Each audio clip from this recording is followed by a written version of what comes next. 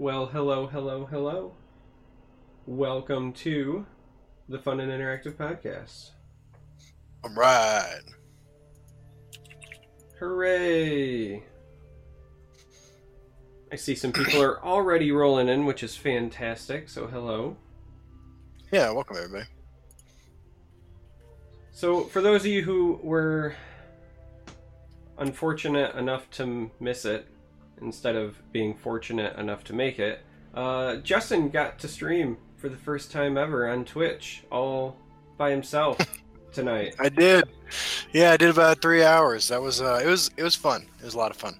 So I know that we talked about some topics, but right out of the gate, I want to hear about your experience. Like, what you thought, how you felt, what you would do if you could do it again in the future, etc., etc.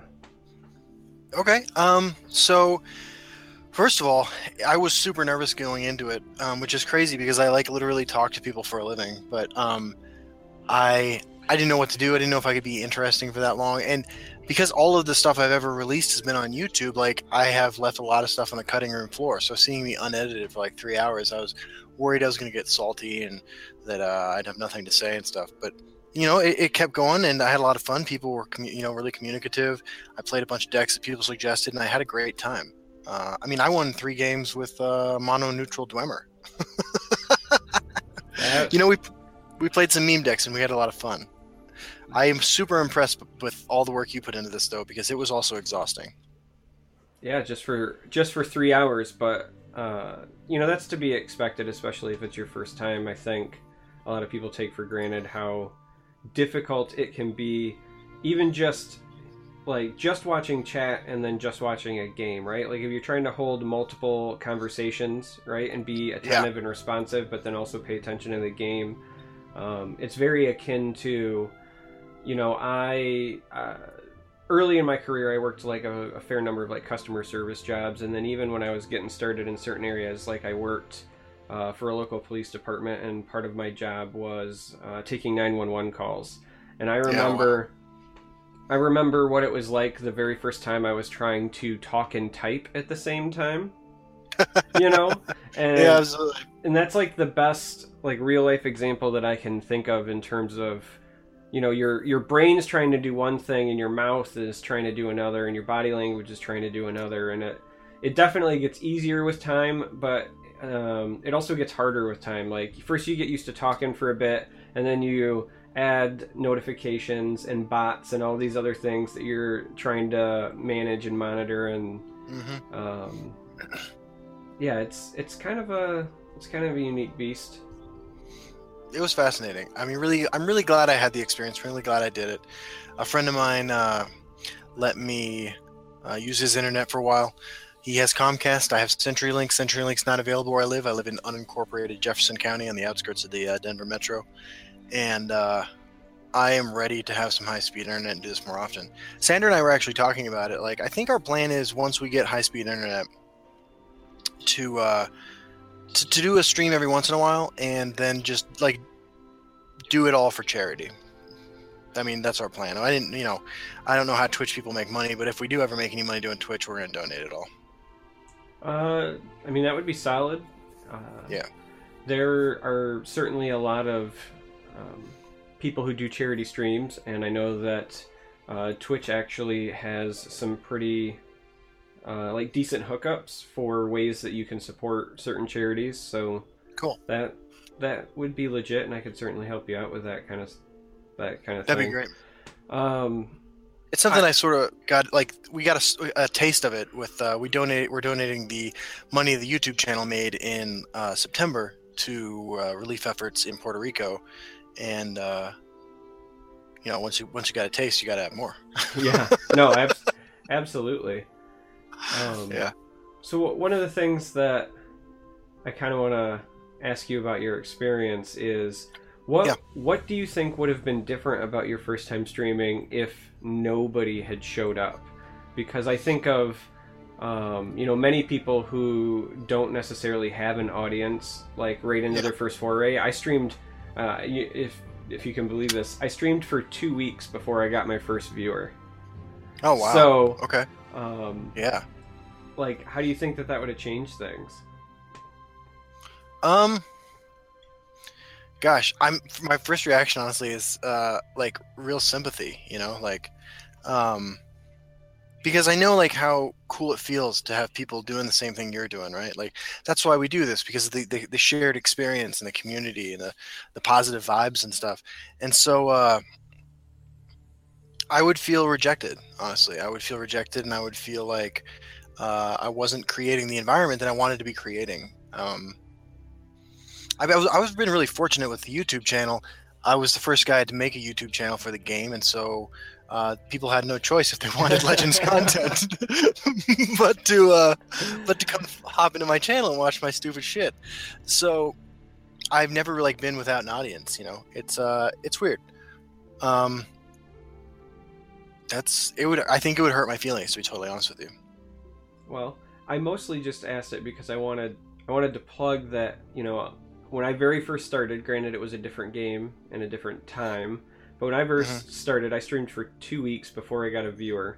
And so if you are new to either streaming or content creation, don't let stuff like that get to you if you can help it, right? Like that's mostly what I want to just say for absolutely, aspiring people or new people.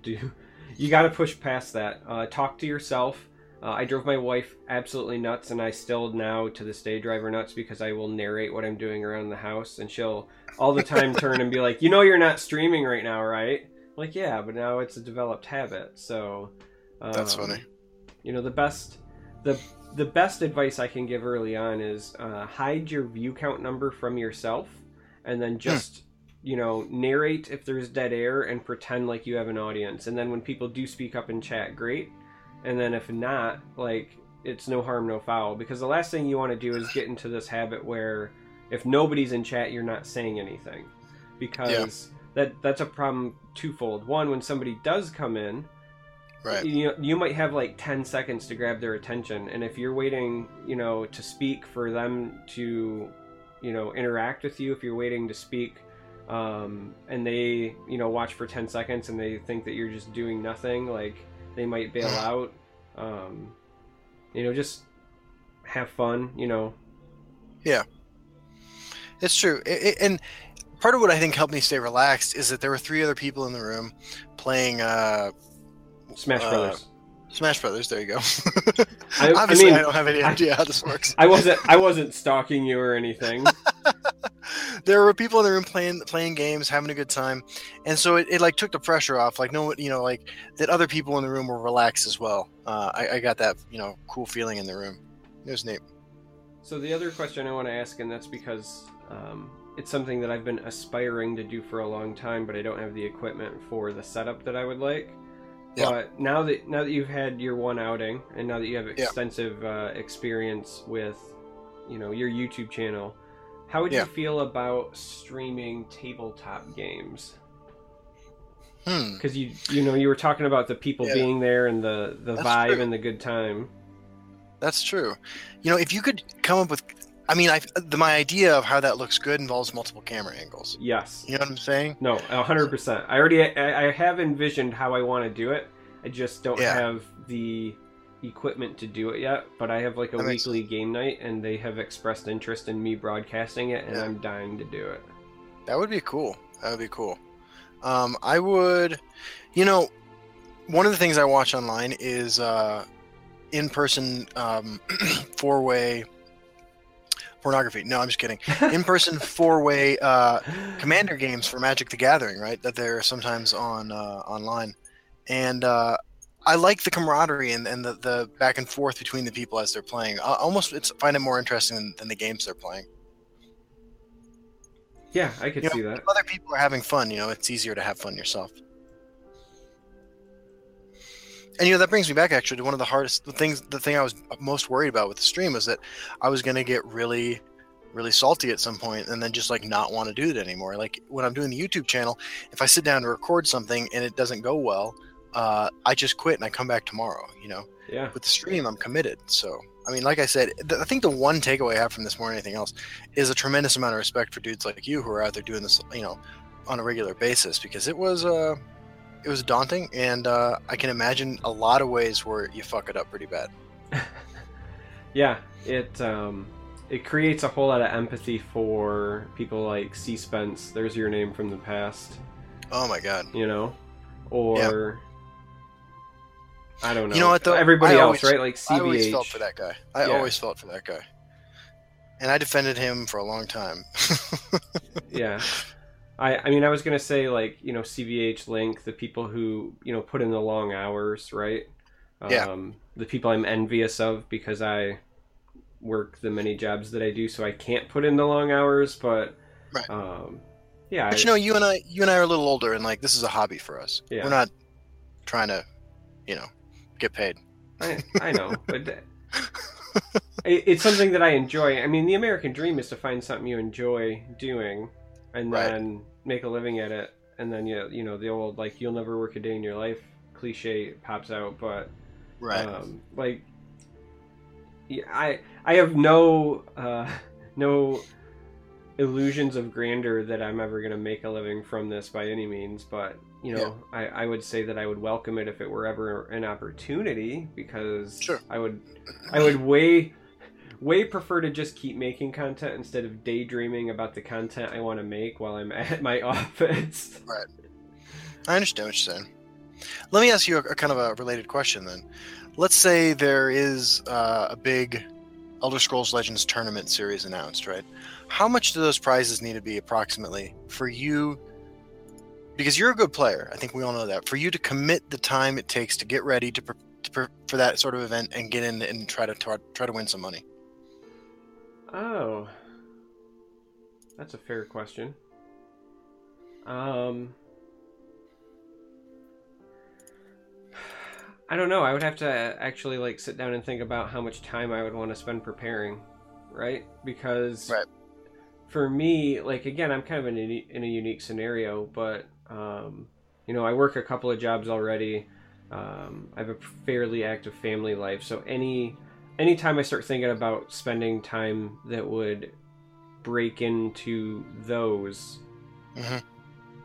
I would have to like slap some sort of like monetary value to it. So let's just say hypothetically, right? Like if I'm going to, if I say to myself, you know, I'm probably going to have to spend, you know, 20 hours of quality prep time, whether that be testing decks, theory crafting, talking with other players, you know, whatever, right? But like, if there's a tournament and I say like I got to spend 20 hours of time prepping, then I would have to say that, you know, I could reasonably expect to place well enough to get X amount of dollars per hour for my time spent. That's not to say that I'm gonna like, you know, Babe Ruth it, call my shot, guarantee I'm gonna get the money, but like I'd have to feel like I was gonna legitimately have a shot at it, you know. But I haven't actually like done stuff like that in a long time. When I was in my early 20s, I played Magic pretty competitively and pretty heavily, and I was like traveling states and states away to attend Grand Prix.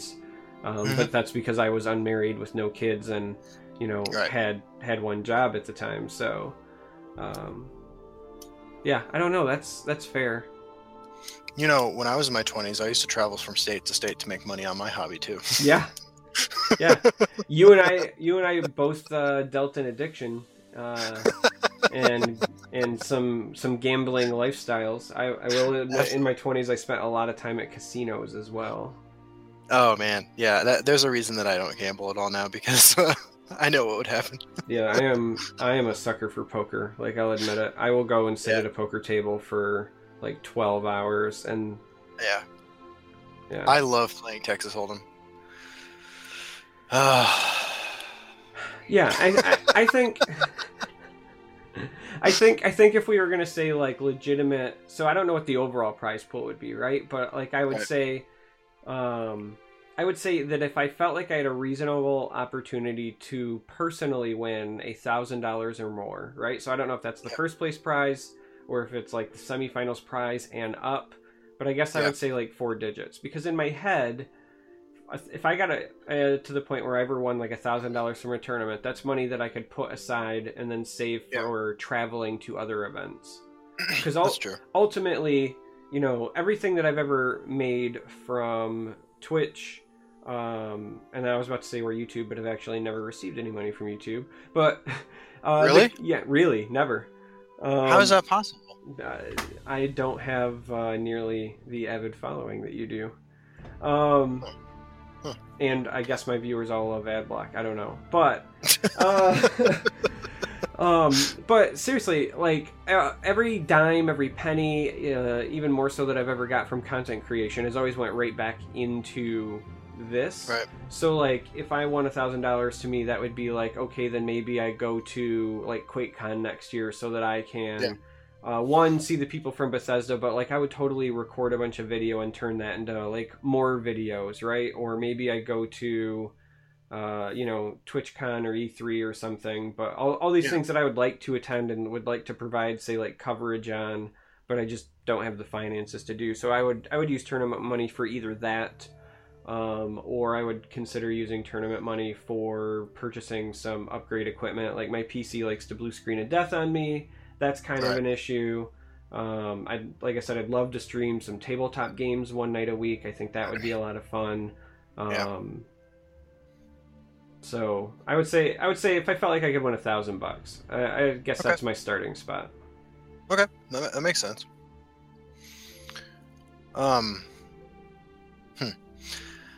It's an interesting question, right? Like I feel like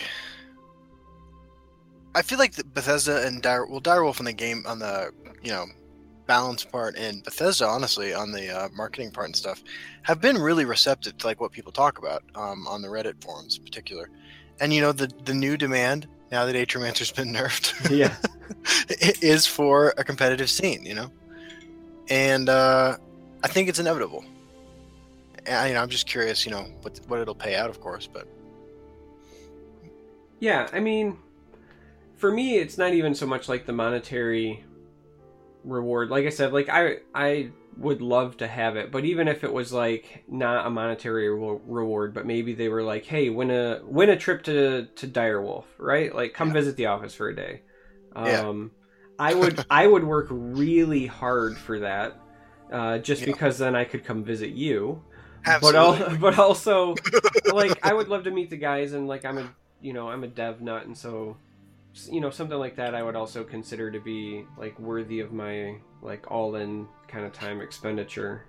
That makes sense. Or even if it was again, like if it was airfare and whatever to the conventions, right, in place of the monetary thing. If they were instead like come hang out with us at E3, then okay, fine, because that's what I was going to use the money for anyway, right? So stuff like that, it would be, I think, also well received. I can agree with that. That's what's up. So, are you?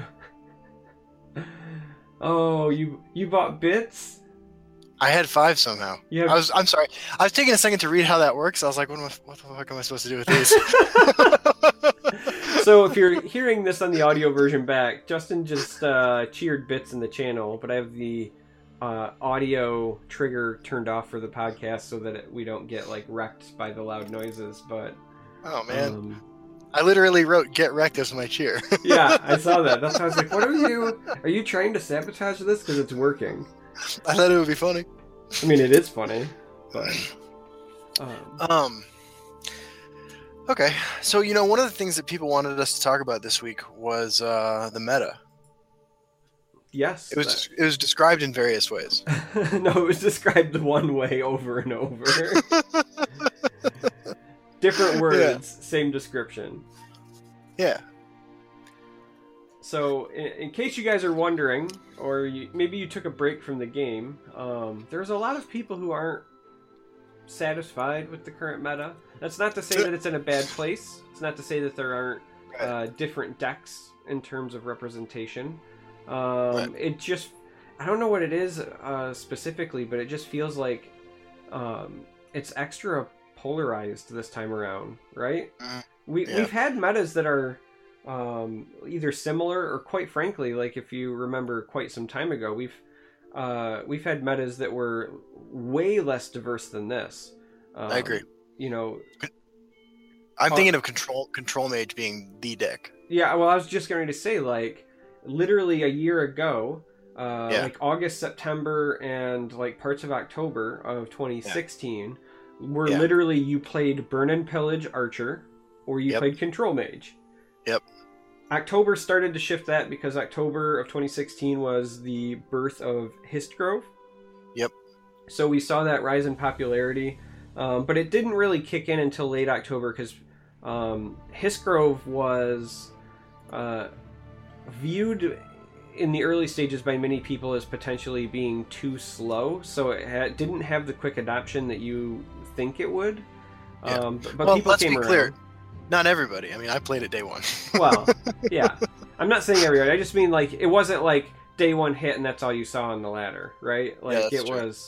It took a bit before it really got the representation that we would expect, seeing the way that it gets used today. Right, and it was stronger back then, too. So yeah, and it was stronger. Histgrove has actually received a nerf since the last time. But, yeah, so, like, it's not that the meta isn't diverse. It's just that, for whatever reason, people just really hate the decks they're losing to right now, right? Like, there is no in-between. You either really hate the aggressive decks, or you really hate Ramp Scout, or you really hate both of them because you can't play your wonky combo deck, right? Like, that's the three pillars of hate. Bro, I feel like you're talking to me there. I mean, I was talking to all of us, but... Fair enough. Yeah, no, I agree. I think part of it is, if I had to guess, I think part of it is that all the decks are stronger now, right? I think that even though we look back at like Burn and Pillage Archer as like a really strong deck, I don't think it would hold up against the decks that now are running cards from the subsequent 3 expansions. Oh, I think it would. You think so? I think if they reverted the Burn and Pillage nerf today, it would be all over. You think so? I absolutely do. I feel like Ramp Scout destroys the current version of Ramp Scout. I feel like would destroy that deck. I don't think so one bit, just because so for me, like, for example, if I got to put Burn and Pillage in like a charge based deck right now, or even just any of your mid-range Archer strategies where I've got any semblance of a board, Burn and Pillage means that, like, regardless of lane, regardless of what you're doing, I'm going to blow through the guards that you have assembled and keep pushing. Like, the old Burn and Pillage was so silly. I think, for me personally, I think it's just that it's I think that the meta is polarizing because the win and loss ratios are so polarizing. And what I mean by that is that like, Ramp Scout hard counters Control Mage, and Control Mage might win 1 or 2 out of 10 games. And the aggressive decks, specifically like tokens that can swarm and steamroll over Scout, they're winning that, again, 8 or 9 out of every 10 games. And so, when you queue up, from the moment you see what the opposing class is, you kind of already know how it's going to go. And so, so you're pissed off right from the start of the match, and then every card your opponent plays just pisses you off even more, right? So there's this slow burn of anger, where I think that if we were in a meta more, like, you can say what you want about what I call the blue mid-range meta, right, which was widely maligned for a bit, but at least those games were like 60-40, right? And at least those games, when you queued, you felt like, okay, I have a chance if I play it out this way, or, I know that I'm the defender and not the aggressor because I didn't start with the ring, so if I just stabilize, then I can turn this around. Like, going into a game, you were going in with a strategy instead of this is a loss. And so I really feel like that is the source of a lot of the anger. Yeah, I can agree with that. You're right, and that's not fun. Going back to a 60-40, if you feel like when you make a great play, you're rewarded. Yeah. You know what I mean? It's I haven't felt like that in a while. I mean, like, I will say, I play intentionally strange decks, and so it happens with me more often than maybe like the guy who's, got an arsenal of like 3 or 4 decks that he knows are good, and he knows what their matchups are like. But I agree. I think that's a really good insight into why it feels like that. Yeah, and even to potentially expand a little bit more, not only do you like kind of expect certain things based on your matchup, but then also because of the power level that you were referencing earlier, I do think that power level does play into it, but not in terms of like what the other decks did, but just because now you get punished for your misplays even harder because the swings are that much more powerful in terms of tempo and play. So, you know, you don't lose a game, you know. I remember when the forums and Reddit and, you know, YouTube comments and etc. would be nothing about the like, I hate lightning bolt because I lost to a lightning bolt in the face. And I still hear those every now and then, but they're so much more rare now. Now it's like, I got steamrolled and I felt like there was nothing I could do about it, right? Like Ramp Scout got the nuts draw, you know, they drained vitality my whole board, played a bunch of guards, and then just, you know, steamrolled me. Or that token player killed me on turn 4 with the ring. There was nothing I could do about it. Yeah. So, like, because the power levels went up and the synergy has went up, not only do your matchups feel like shit, but there are plenty of games where you just outright feel helpless because, like, everything went together. You know what that makes me think of, man? Block constructed in Magic. Yeah. Is that the greatest? That is legit. Is that the greatest format ever? Sometimes there's been blocks that I really enjoyed, and there were some blocks that I felt like were nightmares. Like I'll be legitimately honest with you, I did not like playing an Onslaught block constructed. Okay, because that was that the tribal block. Yeah, that was like goblins. Right. Yeah, the deck that like the cards from that deck are still played sometimes in Legacy. Yeah. Or what was Onslaught, or was it the set before that had Astral Slide? The Astral Slide set was also, or block was also kind of rough. That was Astral Slide was Onslaught. Yeah, it was the cycle. Yeah, I was gonna say felt like that was also Onslaught because I legit remember it was just like Astral Slide and goblins, and that was the entire block. And then Mirrodin wasn't far behind. Mirrodin was Affinity and Tooth and Nail, and that was the entire block. So there are some that I am not a fan of, but like Ravnica block, I loved. I would have played Ravnica block all day long. Yeah, you know, I played a couple Ravnica block flashback drafts on MTGO. That was a lot of fun. Yeah. So you know, I think I'm gonna. I have to say, I believe, you know, having spent so much time playing this game, and this is my first experience getting so in depth with the game, that the smaller the card pool, within reason, but like there's a threshold past which I don't want the card pool expanding. You know what I mean? Because I don't want decks to have that high of a power level. I want you to have to make 15, 20 choices for your deck where there's no clear best card. You know, when I was streaming, you mentioned something like you pare down a list of 67 cards that you know you need to play, and then you take it down to 50 to build a deck. I feel like there's so many like auto includes now that you know the opportunity for expression is somewhat limited. Yeah. So, you know, one of the things that our viewers did pitch to us as a topic, so this is a great transition, was like, what do you do for deck building? And then how do you make changes when, you know, things aren't performing the way you want or so forth? Yeah. So I personally, right, I tend to come up with an idea, come up with a plan, and then I will throw everything into the deck that would potentially help me include it. So I usually go either to like 60 plus, sometimes I hit the 70 cap, and you know, then I have to start even thinking about other cards I would maybe include. But I always overfill, and then I pare it down, right? I'll pare it down based on curve, right? Because I don't want to be too heavy in any direction. I'll pare it down based on what I call packages. So I might say like, hey, I'm going to start by throwing in the curse package because this is an agility class. And then later on I might go, well, actually, like, the Skulk curse stuff just isn't helping me with what I want to do, so I'll pull it out, and then that'll pull out several slots. But that's how I start my deck building. Right. But the reason I start this topic and I go on this tangent is because I find myself more and more often now being at 60 plus and struggling to pare down because we have that many good things. And I specifically remember it being the exact opposite around this time last year. Around this time last year, it was usually I'd get to where I had about like 38, 41, 42 cards, and then I would be looking, what can I put in that either isn't too much of a burden? What can I put in that might surprise people? What are my utility choices, my tech choices? And a lot of that stuff like just doesn't make it anymore. Like there is no utility or tech choices. Like it's the cards.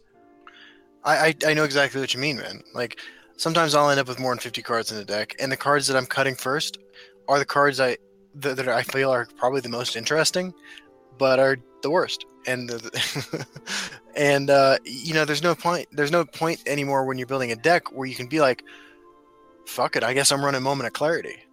Yeah.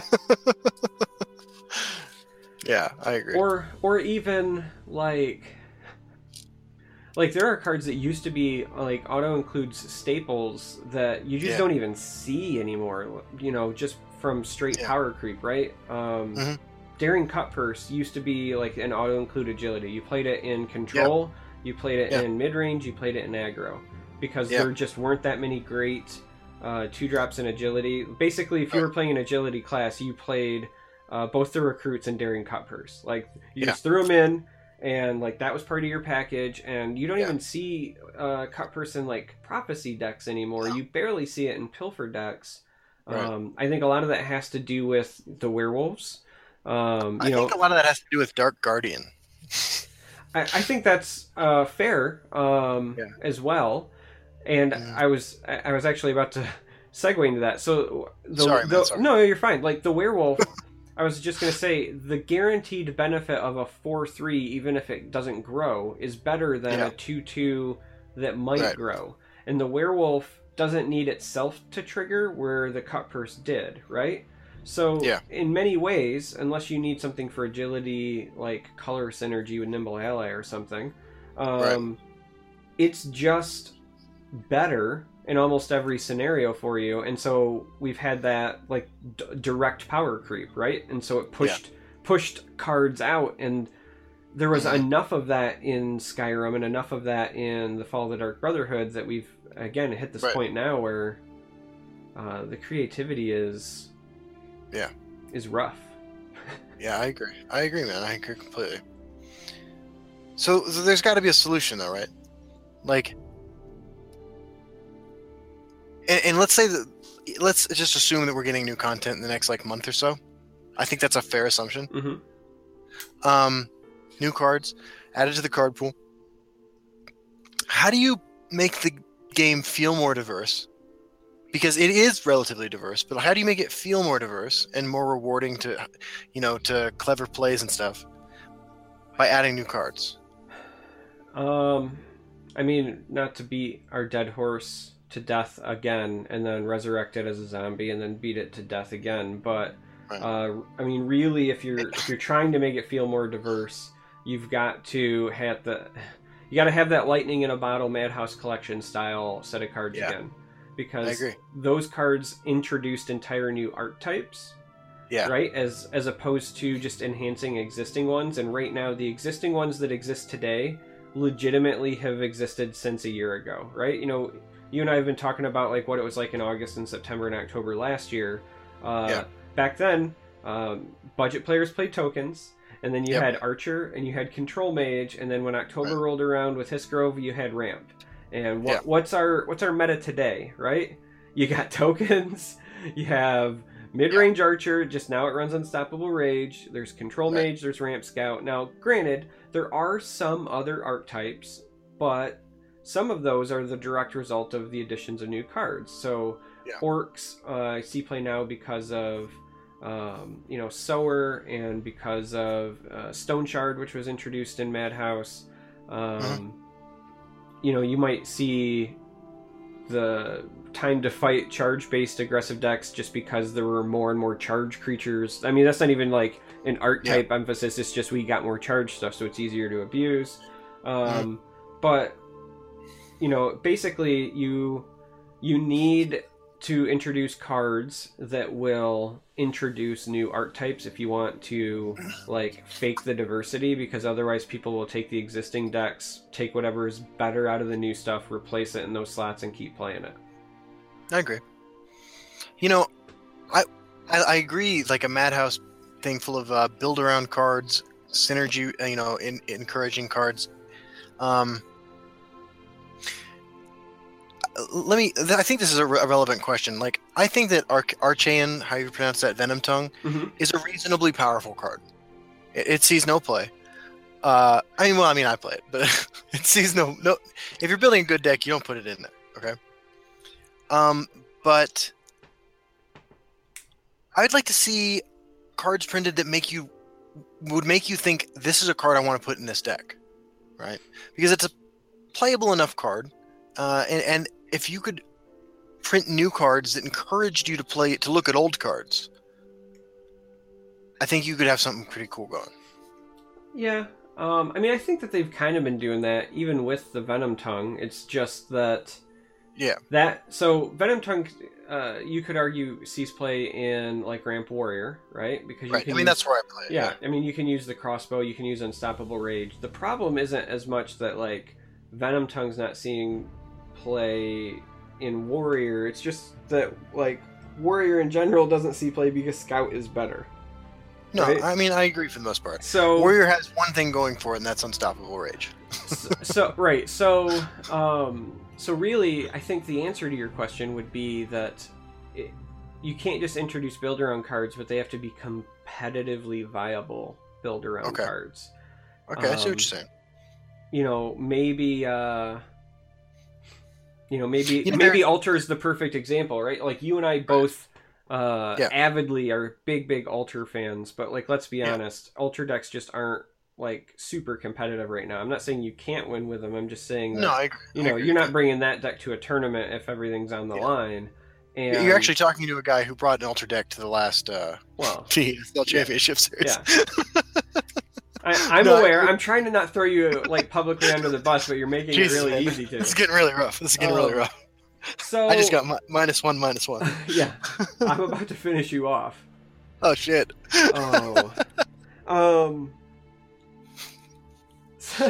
So for me, they have to be viable, and or you could even introduce cards that take those like tier 2 and tier 3 decks and just make them more viable. So like maybe what if you had like a creature that just said like while the creature's in play, your supports can't be destroyed. Yeah. Something that can help you protect your Altar. Or it needs to not be purple or green. Well, yeah.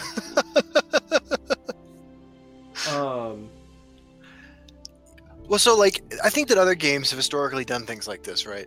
Force new archetypes with build-around cards. We were not discussing reach-around cards. That is Fun and Interactive After Hours program, by the way.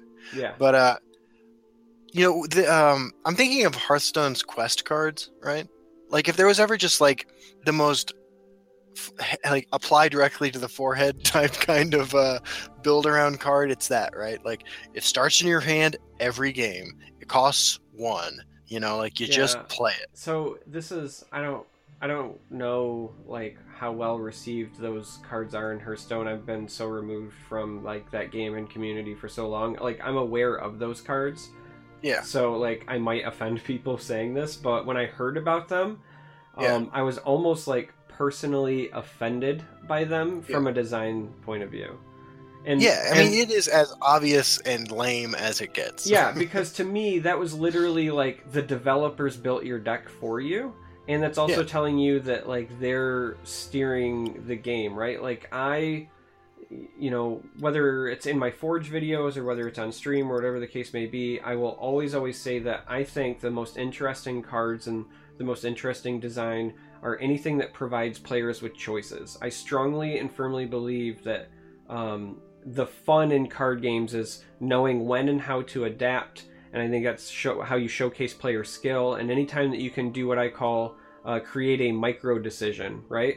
Just those series of little decisions that over the course of a game, not like if I do this and it goes off, it wins, otherwise I lose. But I mean like those Yeah. You know, those micro decisions throughout a game, I think, are what really make the ebb and flow of a game enjoyable, at least for me. I agree. And those quest cards are so anti like everything that I stand for. I'm not saying that you can't have like, you know, signature cards that you don't build around. Like Alter is that, but like Alter decks let you then have other synergies along with them as well, right? Alter's great. Yeah, like those quest cards. Sorry, I don't mean to rant, but like those quest cards just like piss me off. So, and I agree with you. Now I think you could then look to the next Hearthstone attempt at this, right? Which was a little less applied directly to the forehead with a bat type thing, which was the hero cards, the Death Knight hero cards that were printed, right? These were cards with massive game-changing effects that you could build to synergize with, but you didn't build around. They didn't force you into a certain kind of archetype necessarily. A little bit more subtle, a little bit smarter, I think. I mean, don't get me wrong, I still think Hearthstone's stupid. but I think that you can. I think that there's a lot of subtlety in the Legends design for the most part. I think that the people working on the game do a good job of providing you with these sorts of options, right? I think that is the direction that we could go with this, right? I think I've been thinking about this since, like, we mentioned it a couple weeks ago. I think tribal lords for each of the 10 classes has a race that's its iconic race, right? Breton, Argonian, Nord, etc., etc. I think tribal cards, like tribal lords, would be interesting build-around cards that you couldn't shoehorn into any existing decks, that if you balanced power-wise wisely enough, you could create a whole bunch of new archetypes with. Yeah. Because then suddenly you think, I might play Venom Tongue in this scout deck because it's an Argonian, it's a powerful enough card, and then you have a brand new experience because you're playing a Venom Tongue on turn 3, turn 4, whatever, and you're enjoying that older card. I think you could do stuff like that with all sorts of things. I think you could do tribal, like, you know, orcs are kind of spoken for already with warriors, and they've already got all tribal lords and stuff. I think you could do giants with warrior, right? Give giants a tribal lord and a reason to play giants, and you present a whole bunch of cards like Frost Troll or Frost Troll. Shit, I think it's Frost Giant. I don't know. You have an opportunity to play all sorts of different cards. Is what I'm saying. Yeah. No. I think that the biggest challenge there would just be ensuring that each tribe, if you will, feels unique, right? Yeah, I agree. It's really easy to do like the cop-out thing and be like, hey, my lord gets +1/+1 and does like X or whatever. But I think that it would be way more interesting if each one like had a different goal in mind or a different thing that they excelled at. Yeah. But I do agree. I think that you know, the racial and the tribal stuff could be explored further, and they've kind of like laid some of the foundation for doing that. They just haven't went you know, terribly deep with it. Yeah. Real quick, somebody asked earlier, and I'm trying to get better at this for our audio folks as well. Somebody did ask what the quest cards were in Hearthstone. So the quick explanation is these are a card that when you include them in your deck, they essentially always start in your opening hand, and if you meet a certain set of requirements, aka complete the quest, you get a massive reward of some kind. And so because you always start with it, you just build your deck to accomplish the goal, and then, you know, something happens. But because you always start with it and it's specific goals, like Justin and I were saying, the decks essentially build themselves. You know, you're just playing whatever the developer wanted you to play at that point. Right. And I think that's sort of where, hey, hold on. Eurofox says, like Night Mother. I gotta disagree with this. I would also disagree with that. I triggered Night Mother today with a mono-neutral deck on the ladder. So for me, I think the big disagreement I would have with that is twofold. One, Night Mother, I mean, there's the clear difference that, like, in this game, none of the cards are going to start in your hand. But for me, Night Mother has different ways to use it. Yeah. So, the goal with Night Mother is very often not always to complete the quest, if you will. There are decks you Yeah. can build to trigger Night Mother and then hope it goes off and that's your win condition. Or you can play Unstoppable Rage decks and just feed somebody tokens so that you can get your breakthrough damage. Or you can throw Night Mother into your, Assassin control deck so that your Werebats can attack 0/1s and drain and gain you health without breaking runes, right? Like, Night Mother has plenty of uses outside of, like, the quest portion of it, and it's that's the kind of design that I like, right? Because you're creating a card that you can build around, but not everyone's going to be using it the same way or doing the same thing, which is not necessarily the way the Hearthstone cards play out. So that would be, like, the difference in my opinion. I agree. I got sidetracked, and I don't remember what I was about to say before I defended Night Mother. Yeah, sorry. You and I both were all like, pitchforks and torches. Right, because I think Night Mother is one of the best design cards from Fall of the Dark Brotherhood.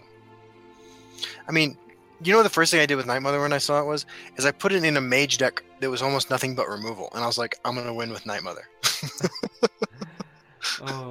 Because it was a deck that was already running 20, 30 pieces of removal, and I was like, I can kill 20 creatures, that's easy. Oh yeah, Venom, Chunks, and Tribals.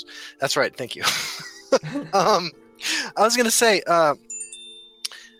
I think that, like, if you build them right, like, you can, some of the tribes are really well established as far as, like, what they do, right? In particular, Nords have the mechanic where they break opposing runes and then cool shit happens. But a lot of the tribes are just, like, sort of formless races that, like Bretons, they have ward synergies, but, like, I mean, it doesn't feel like the ward thing is the Breton thing, right?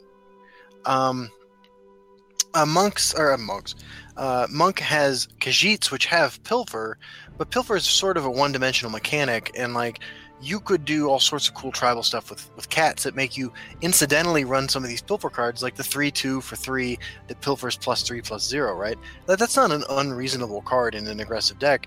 If you had a reason to be running Khajiit cards, that's a card you'd look at, just like Venom Tongue. I really think there's a lot of cool stuff like that. I think that they're actually slowly trying to transition us away from, like, Pilfer being the core Khajiit mechanic and really play up the movement stuff. I agree. We got some additional movement stuff with Heroes of Skyrim between, like, Monk Strike and the 2/2 that gets bigger, and I think that that's a legitimate, like, good place to take it. I think there's a lot that could be done with that. Even Grand Ball. Yeah, Grand Ball. Mm-hmm. Which is the coolest coolest animation in the game. Man, I don't know if that's the coolest.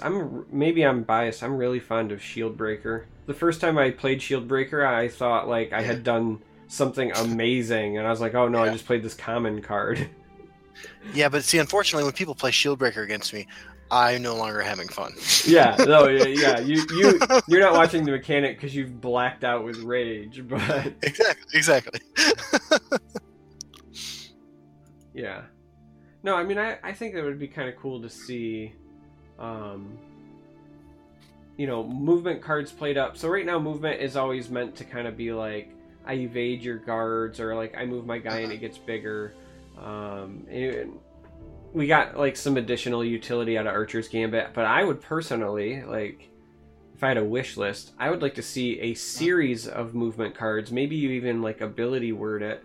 And I want them to do all sorts of things when they move, right? Like, when this moves, shackle an enemy creature. When this moves, silence something. Like, I just want, like, give me, like, cards that have a toolbox. And then maybe, like, I know that there's the one with guard, right? But then maybe if you're really trying to combo it with the Pilfer thing, maybe it's also like, when this Pilfers, move a friendly creature that's in the same lane, or move a creature from the opposing or the other lane into this lane, like it calls them over, like Red Rover Khajiit or something, I like it. So, like, I would like to see all sorts of fun stuff played up, I think, with the movement mechanic in general. The two moving cats are interesting cards. The 2-drop and the 3-drop, the one with the prophecy and the one that gives +1/+1 when something moves. Mm-hmm. There was a time when nobody played those cards, and then they got huge for a while, and now nobody plays them again. Well, to be fair, they got huge, but then they got nerfed. So Yeah, that's true. If you guys, That's true. if you guys are relatively new to the game, there was a time when both of our Khajiits from the Dunes, they did not move a creature like that was in their lane. Like you could play it in anywhere and then move any friendly creature. So they were eventually nerfed, even when people were under pretty like solid general consensus that they weren't like overly strong as is. They were nerfed because the developers essentially said they created an uninteractive style of play, which I fully understand now. Like looking back, it didn't make sense, but you used to be able to like play a creature, right? Then your opponent plays one to respond in that lane, right? Then you attack with that creature. Like maybe it pilfers or something and it gets bigger, so your opponent plays a second creature in that lane, like maybe it's a guard or something to block you, and then you'd play one of the Dune guys in the other lane and pull that creature to you, and so now they've committed all of their resources to one lane and you just abandoned it. You don't even like leave the cat left behind as like trade bait or loss. Like you just flat out set up an army in the other lane again. It was really strong back then. I think it just didn't feel as strong as it could be because everything was strong. Yeah. But everything green was strong. Yeah. To get back to the question, like, what do we want from the meta? And like, I know one of the tweets was talking about like new content question or something like that. Like what? Yeah. I want to see slightly larger than Madhouse. I want to see 20 cards. I want to see 2 cards for each class. I want to see tribal cards. I want to see one like obvious tribal lord, and then one spell that really synergizes with that tribe. That's what I want to see. So you want like the Madhouse, but tribal, like. Yep. All right, I could see that, and I would be 100% behind that. Elder Scrolls Race Wars. Yeah, it's funny because I said that in my head, and I went, nope, I'm not going to go there this time. I'm not going to do it. I'm not going to say the words Race Wars. I learned my 2 weeks lesson. in a row, man. 2 weeks in a row. We should get sponsored by Breitbart. Yeah, right? Oh, or we could get the Russians to pay for our advertising. Yeah, no, if not tribal, I wouldn't mind seeing something that was like 10 class cards and 10 neutral cards as well. And then the neutral cards, like each class card was something that was playing at maybe a new archetype or a new strategy, and then all the neutral cards were stuff that either enhanced old strategies or you know what I mean? Like just I agree with you. Yeah. Some neutrals are great. Some build around neutrals. I need Altar of Despairer. Altar of Derriere. Sacrifice the booty. We all float down there. Oh, that's Derry. Shit. Yeah, that's. You went straight for the ass. I went to the movie It. I mean. Yeah, well, I mean, I know. I know that the ass is a sensitive subject for ex-cons, so. I kept it safe. Oh. Yeah, I mean, I would love to see more cards like Altar. It's interesting because I keep saying like, I want to see something like that, but neither of us have like proposed an actual solution, right? So, right. I know that's a good point. I'm throwing you on the spot here, but like if you had a neutral build around card, right? So far, I would say that like of the neutral build around cards that exist, there's like maybe 3. I would say Altar. I would say like Journey to Sovngarde, and then like maybe Dragon Mound, even though that one's more like crapshoot build around. But like, what in that vein? I guess Night Mother might fit as well. But like, what in that vein would you like to see that would potentially spawn a new archetype? A cheap action like Brotherhood Sanctuary, an action, sorry, a cheap support card like Brotherhood Sanctuary, cheap, like 1 or 2 cost, that has 0 charges on it, okay? And it has an activated ability. I don't know what it is, but it starts with 0 charges. You play an action, you put a charge on it, and you can activate it once. So it encourages you to play actions. I mean, Action Assassin, Action Mage, those decks are way out of favor. Although I saw some of it in the Pauper Gauntlet. It's something that every color can do. And every color does it in a way that's specific to that color. So you're going to be able to spawn new archetypes, potentially, if the effect is powerful enough, in every different class that is flavorful for that class. That's interesting. So I know that mine is going to be like kind of a cheeky, cheating crossover, and I'll be honest, I don't even know if this ends up being powerful enough.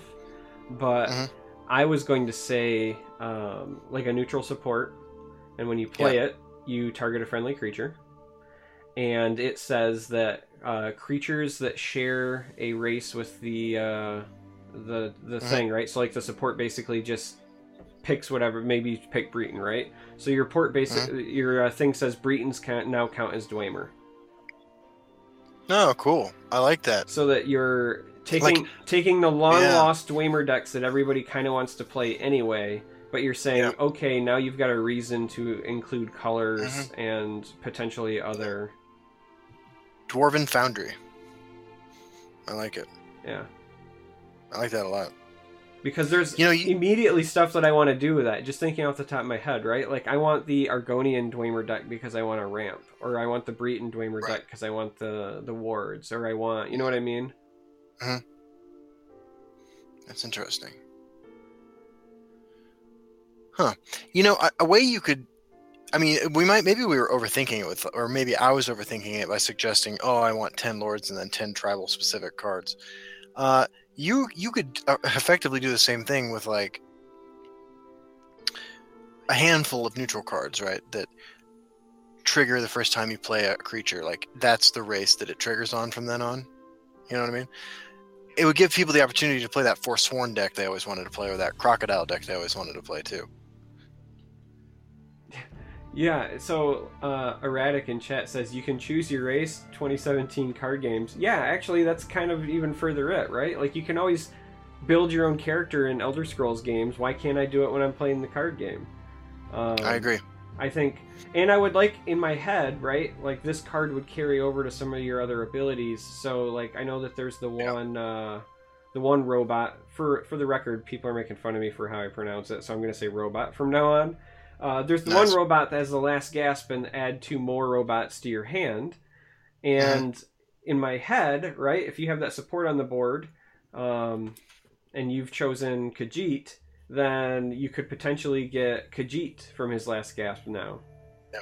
Right? I like that. I think that would really open up a lot of interesting stuff. But just, again, something like that. I was mostly kind of picking that off the top of my head because that played into both your tribal desire and my neutral build your own desire, but I like it a lot. That's a cool idea. Wamasu deck. Yeah, I agree. Because right now we just got the Shakadile and we got Ancano. Yeah. It was the real Wamasu. I don't know. Like, I have nothing against Wamasu. I just want to make sure that Sue's consenting to all of this whamming. No. Well, I mean, just like we mentioned earlier, it is 2017.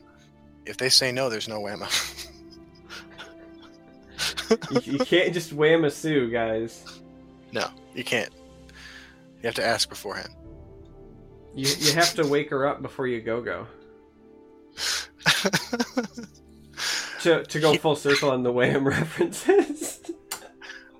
I mean, I was a much bigger fan of the solo career stuff, right? Yeah, sure. Yeah.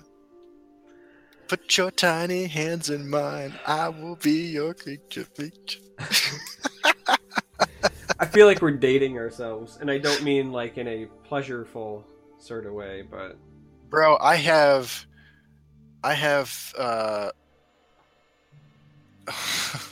don't even want to talk about it. But I have that album where George Michael is showing his jeaned up ass on the cover. You know what I'm talking about? No. Hold on, let me look this up. George Michael. It's the one with Careless Whisper and Faith and all that stuff on it. No, I know. I just don't remember the cover because it didn't impact my life the same way that it did yours. Well, I had it. I had it the album. Like it was huge. It was like this big. Like of course I knew what it looked like. Yeah, I was too poor to have albums. Yeah, fair enough. Before we went on the air, we were talking about how much we loved Weird Al, and we both had Weird Al tapes. No, I said that I listened to it. I always had to borrow mine from my Hindu buddy. So I went to middle school with a friend. Yeah. He was like whiter than me, and his parents were white, but they were converted to Hinduism. His full name was Trevelyan Nityananda Tabor, and he let me listen to his Weird Al stuff. And he had an abundance of it because his parents would take him to the concerts, and that was the only access I had. So I loved Weird Al, but I did not listen to his tapes unless I was at somebody else's house. Oh. I have an important image that I just searched that you guys can all look at because I'm allowed to post links. There we go. All right, I'm gonna click on this and get a virus. No, hey, look! It's George Michael. It's George Michael. Do you want to know what I love about this?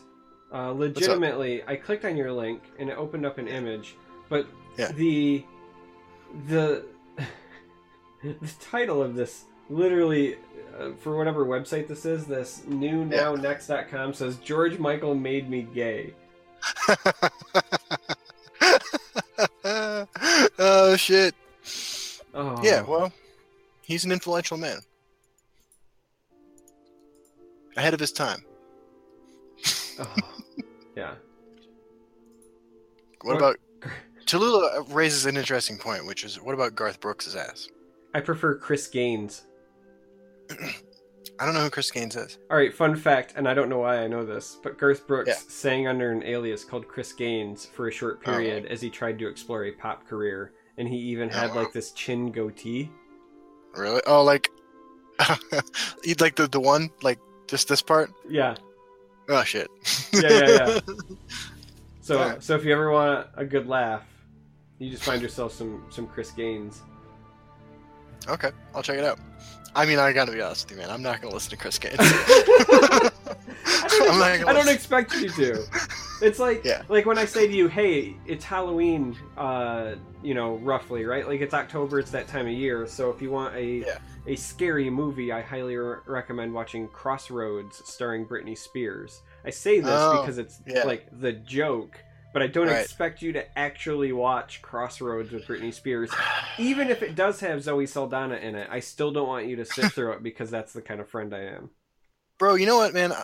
So, when I graduated high school, I went to college for a year. I went to K-State, studied philosophy because, like, I could attend philosophy classes with enough attention that I could maintain my heroin use at the time. Sure. So I was dating this girl and she loved all that like bubblegum pop stuff, and I saw that Crossroads movie probably 2 or 3 times. It was, like whenever we needed to take a break from watching every episode of Sex and the City, we watched stuff like that.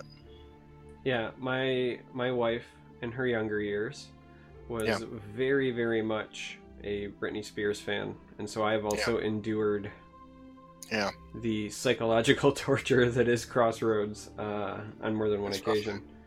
That's rough. Yeah. We're coming up on 10 years soon of marriage. Congratulations. Of marriage.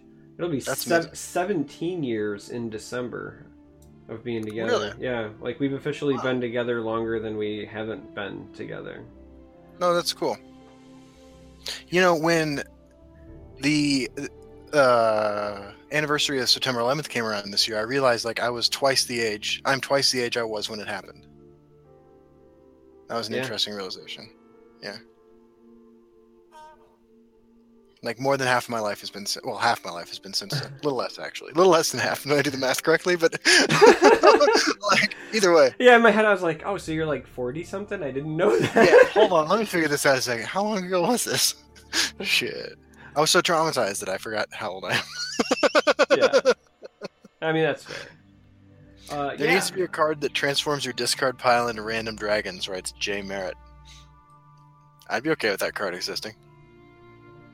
I mean, you're just gonna do it, do broken things with good old 20-cost dragon friend. I would like it if it did that, or if it made every card in your graveyard become Flesh Atronaut. Like you're just sculpting from the corpses of the dead, and every time you're making it into a Flesh Atronaut. I like it. Skeletal Mound. Extinction event. Erratic is surprised that my marriage made it past the 7-year mark. Yeah, it did. Our actual 10th anniversary is legit on Friday the 13th. Nice. So that's awesome, man. Congratulations. Are you going out next Friday then? Oh, gods no, because then we have my my mother's memorial service the following day. So, hooray, 10 years! Oh, mom died. I understand, man. So either way, you should be really proud of yourself, and I'm sure you are, but that's a cool accomplishment. I'm significantly proud of her. I don't know how anyone can put up with me for that long. I promise you that I am 10 times more obnoxious than I am ever in any capacity on Twitch or YouTube or anywhere else. Yeah. Fair enough. What do you think? What do you say? I mean, like, let me run this past you. What do you say? We just open it up for some questions. Just see what everybody's got on their mind today. I think that's a fantastic idea. All right, viewers, shoot your questions our way. Question number 1, Dave Modi. Whoa, your mom died? Wow. He also followed it up with, my mom just got hit by a car on Tuesday and has multiple pelvic and arm fractures. First of all, I'm very sorry to hear that. Yeah, that's a bummer, Dave. That is a bummer. Auto accidents are never fun, and I hope that she has a speedy recovery. And yeah, my mom did pass away recently. That's the majority of why my content has been so sparse over the last like 2.5 to 3 weeks. Just because she was battling illness prior to passing, and so I was spending lots of time like at the hospital and whatever, and then obviously I've been doing other family related things since. So yeah, but hopefully things will be back to normal here soon. I got a lot of stuff I want to make. I just got to find the time to do it. So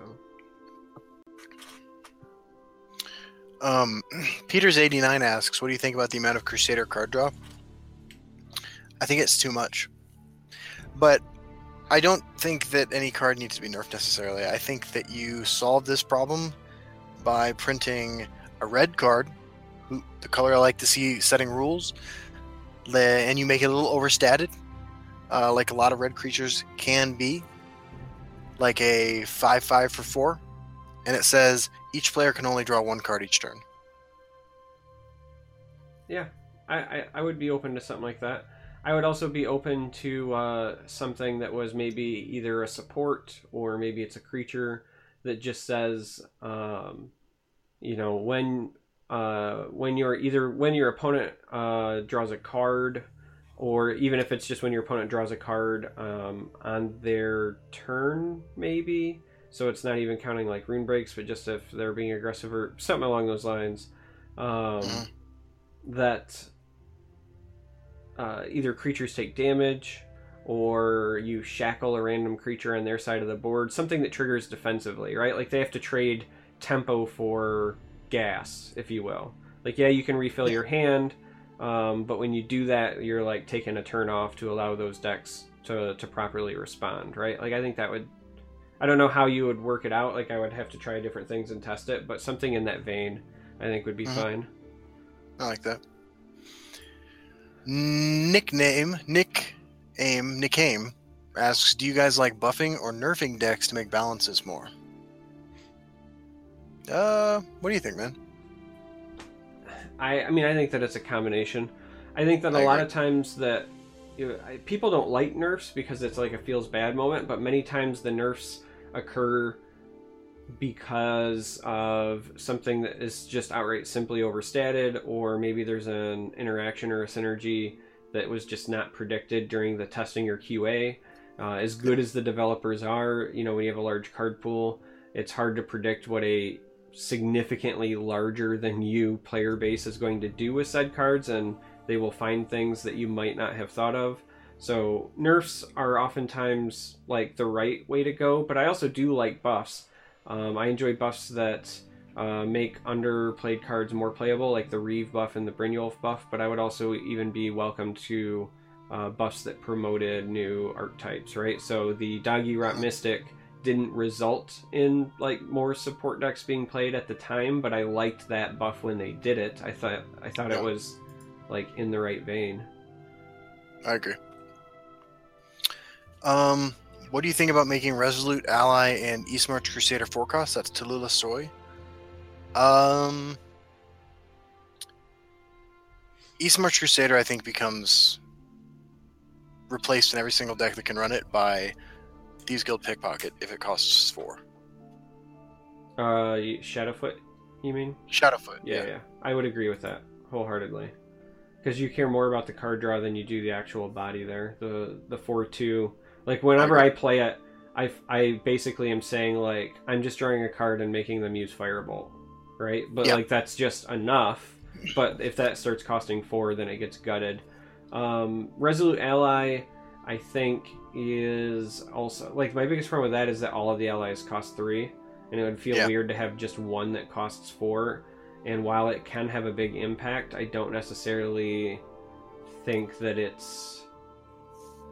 I don't necessarily think that it's, like, bad. It's certainly one of the better allies, but... I don't know. Cunning Ally hasn't shined in a long time, but Cunning Ally is still really strong when you can abuse it as well. Yeah. Cunning Ally is the kind of card that, like, its power level ebbs and flows based on how many creatures you can kill with a Firebolt. Yeah, pretty much. It could be great again, after an expansion. Erratic Saw writes, will running Pro Tournament save TESL? I don't think Elder Scrolls Legends needs saving. I think it's doing well. I think that the fact that they're continuing to invest money in new promotions, new ideas, and they're remaining so in contact with us shows that the game's doing well. Yeah. Also, for the record, I just realized that erratic, I'm pretty sure he's supposed to be erratic seesaw, as in... Oh, that makes more sense. I like the username, so I wanted to point that out. But I would agree. I don't think that running pro tournaments is going to save it, because I kind of touched on it a little bit, I think, last week, or at least I know I've said it on stream.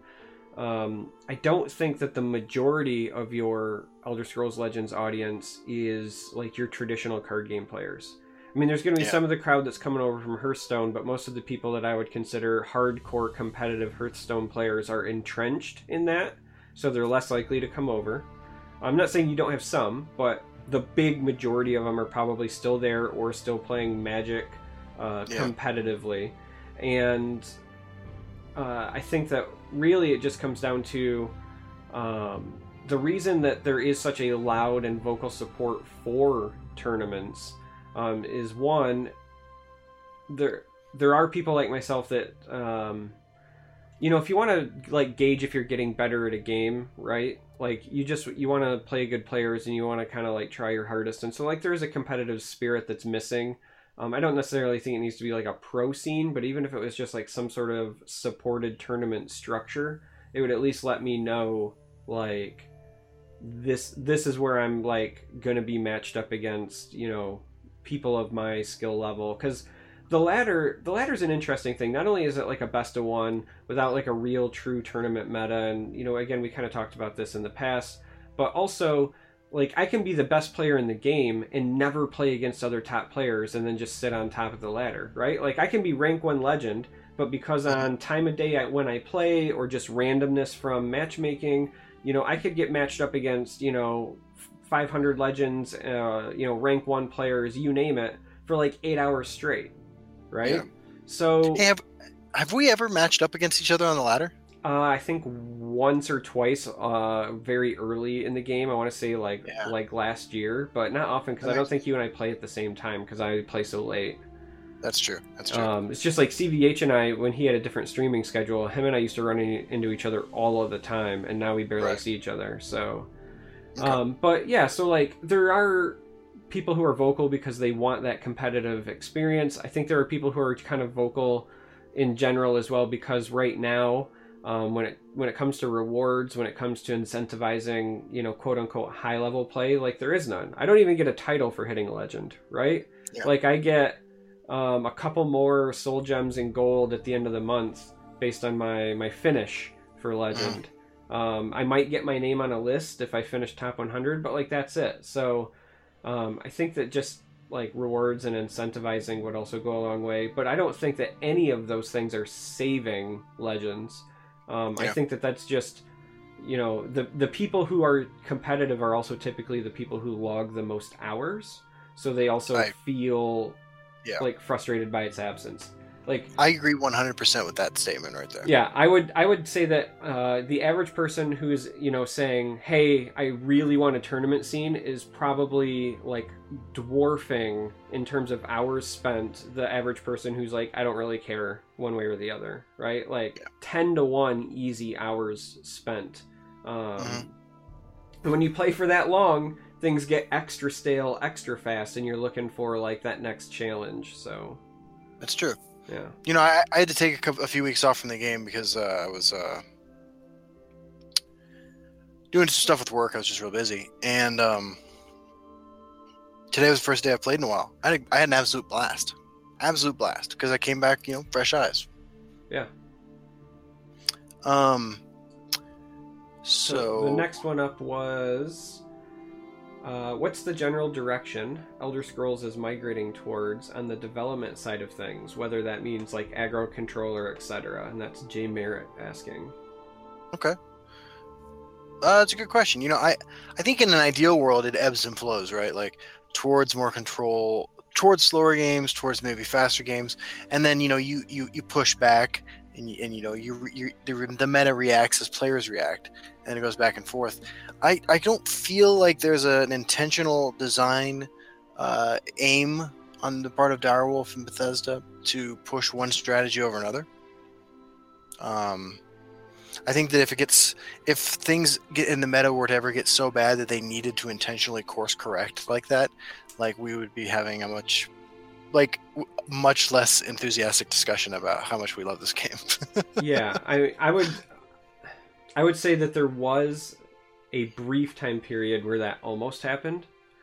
If you remember when I'm trying to think of all the cards that were nerfed in that round, but if you remember when Slaughterfish spawning was nerfed, Yeah, when they destroyed the actions decks. yeah, that was the fastest and most aggressive I ever remember the meta being.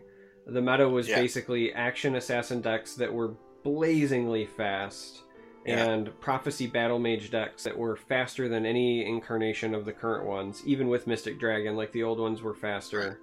And they Because did of it Gladiators Arena. well. Arena, but Slaughterfish spawning like was actually Yeah, really strong at 3, and there right. there was a whole bunch of like aggressive cards that kind of got nerfed to the Yeah, I ground. agree. But that was like the closest. Yeah, I think they do a good job of trying to keep everything relevant. yeah. Um, Uh, Next up, we had what would be a Legends card that feels like an MTG instant? you could have support. I mean, like, you could have support cards that trigger when your opponent does things. I think that's as close as you're gonna get. Yeah, I mean the cheat answer is anything with prophecy. Yeah, I was thinking that too. Lightning Bolt's a pretty great example of that. Or so the other thing that I could think of would be like creatures or supports that, yeah, exactly like what you were saying, right? Just have a passive trigger on like when your opponent plays something, when your opponent attacks something, right? Yeah, I agree. I mean, like, I'm sure it's possible to program a card that, if this card is in your hand and your opponent does blah, this happens. But I think that having that level of hidden information, being that potentially relevant to a game, is not the sort of game Elder Scrolls Legends is or should be. Yeah. So, And also, I think cards like that would necessitate discard effects, targeted discard effects, and I also don't want to see those in Legends. yeah, I'm with you there. I think that some people would like to see it, and I think that there could definitely be a strong competitive argument made for the effect. But if you've ever played against like true discard strategies in Magic or in other games, they're just not very fun to play against, because that is truly and I've said this too about like the idea of land destruction or its equivalent in this game. You don't want to encourage a play style where your opponent is literally doing nothing, right? Like when your opponent is just, draw, go, and I'm not talking on like turn 13 after Control Mage just slowly whittled your resources down, but I'm talking on like turns 3 and 4 and you're locked out for the rest of the game. Like that is a feels bad moment. I totally agree.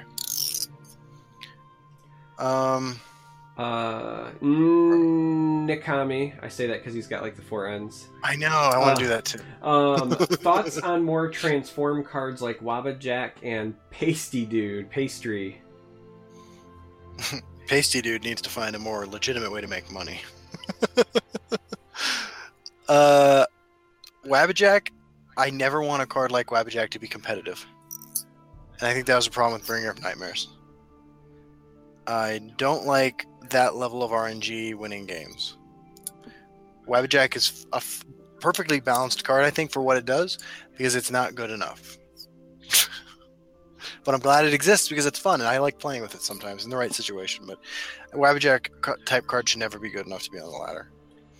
The Pastry Chef guy is great. Genius design. Excellent card. Perfect. Yeah. I mean, I would agree with that wholeheartedly. I would like to see more transform effects, as long as they are either, guaranteed transforms like Sweet Rolls or like Mummify, or even if they were, within a certain reason, right? Like if it's maybe like one of 3 outcomes, but all 3 of them are reasonable, it's not like a 1-1 versus a 12-12 or something, like then that level is fine. But I would just in general like to see more transform effects. I agree. It's one of those things that digital card games have a lot more ability to do, and I think things that your medium does best or uniquely are the things that should be focused on. Yeah, I mean, we were talking about that just before we went live even today, right? Like I didn't know if you wanted to bring this up. I didn't know if you were saving it for another discussion. I mean, I'm going to cover, because I don't think that one's going to go like full hard, but like I was talking about potential future video for the Forge, and one of the things that I had mentioned was how cool it would be if you had a card that would transform back and forth between 2 different states depending on how the game flows, right? So like it would be one version when you play it, and then if somebody breaks one of your rooms, it transforms. Then if you break one of their runes, it transforms back. Or maybe it's when you play actions and each time it flips, or whatever the case may be. I just think transform effects, just like Justin said, are like a great hallmark of digital card games because they can do it the best, and I'd like to see it explored more. I agree. Yeah, I think that there's a whole lot of cool room for transforming stuff. I mean, you could even...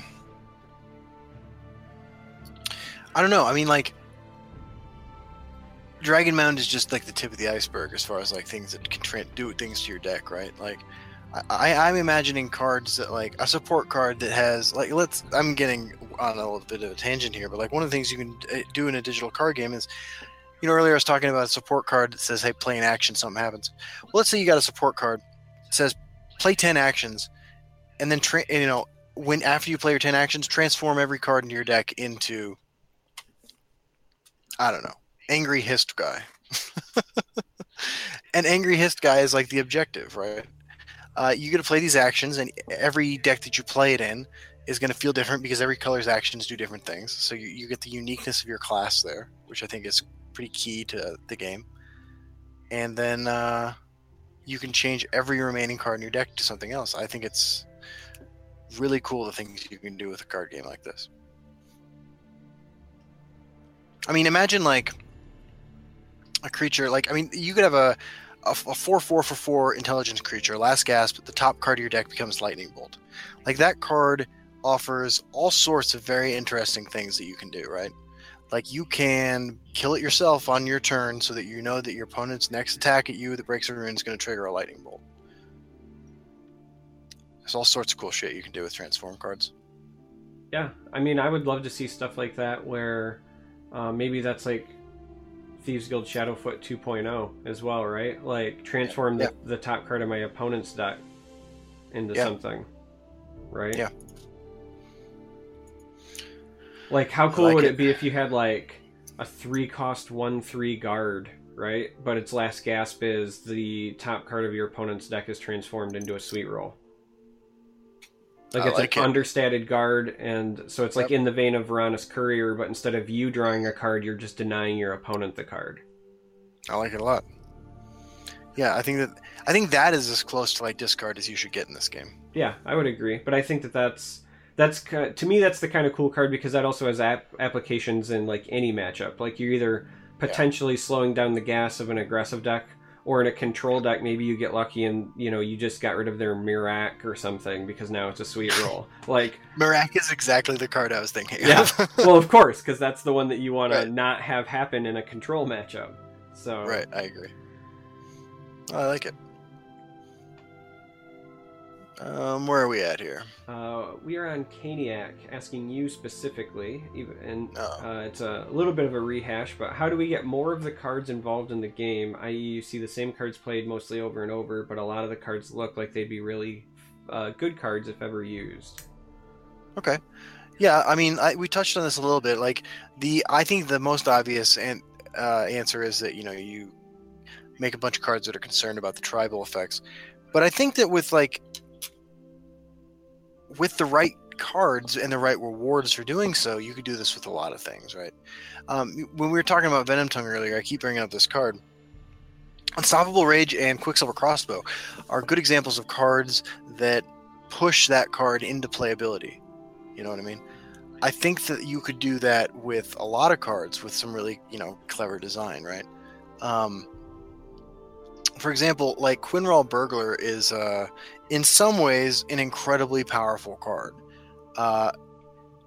Again, Quicksilver Crossbow is a card that, even though they don't see play together at all or very often, potentially makes Quinral Burglar that much more exciting. Because you can ping the face, trigger Pilfer. Suddenly you have a 9/9 now because you have a 4/4 +1/+1 +4/4. And that's a lot of power. That's a lot of life gain. You need to look at each individual card, of course, to see like where you could make it work, right? But I think that there are scenarios where everything could work, right? Like, even like Studium Headmaster, which I think is one of the worst cards in the game, could be good if the right cards were printed to support it. Anything that triggers when your opponent draws cards makes Studium Headmaster theoretically a better card and more likely to see play. Yeah, I could see something like that. I mean, people have been asking for a while whether or not mill would ever be like a real strategy in Legends. Yeah. If you're not familiar, mill is a card game term that originates from Magic the Gathering. There's a card called Millstone, and it's the idea where you win the game by making your opponent run out of a deck, right? Whether it's making them draw too much, making them put cards from, you know, their deck into their graveyard, whatever the case may be. But you just win by making them run out of deck. Now, Headmaster would be probably like an auto-include if that ever becomes a strategy, right? But it's not right now because of the size of decks and the inconsistencies, so... You could, I think, encourage a lot of different kinds of decks if you printed like a Howling Mine effect. I mean, I don't know. I don't know if it would be broken or not. I'm not one necessarily to speak a whole lot about balance for new cards, but a neutral 2-cost support card at the beginning of each player's turn, that player draws an extra card. I think you could do all sorts of crazy things with that. I think it would end up initially just going into tokens decks. Sure. But, I mean, that is a way that you could double the pace of the game, and encourage mill. That might make Studium Headmaster potentially playable.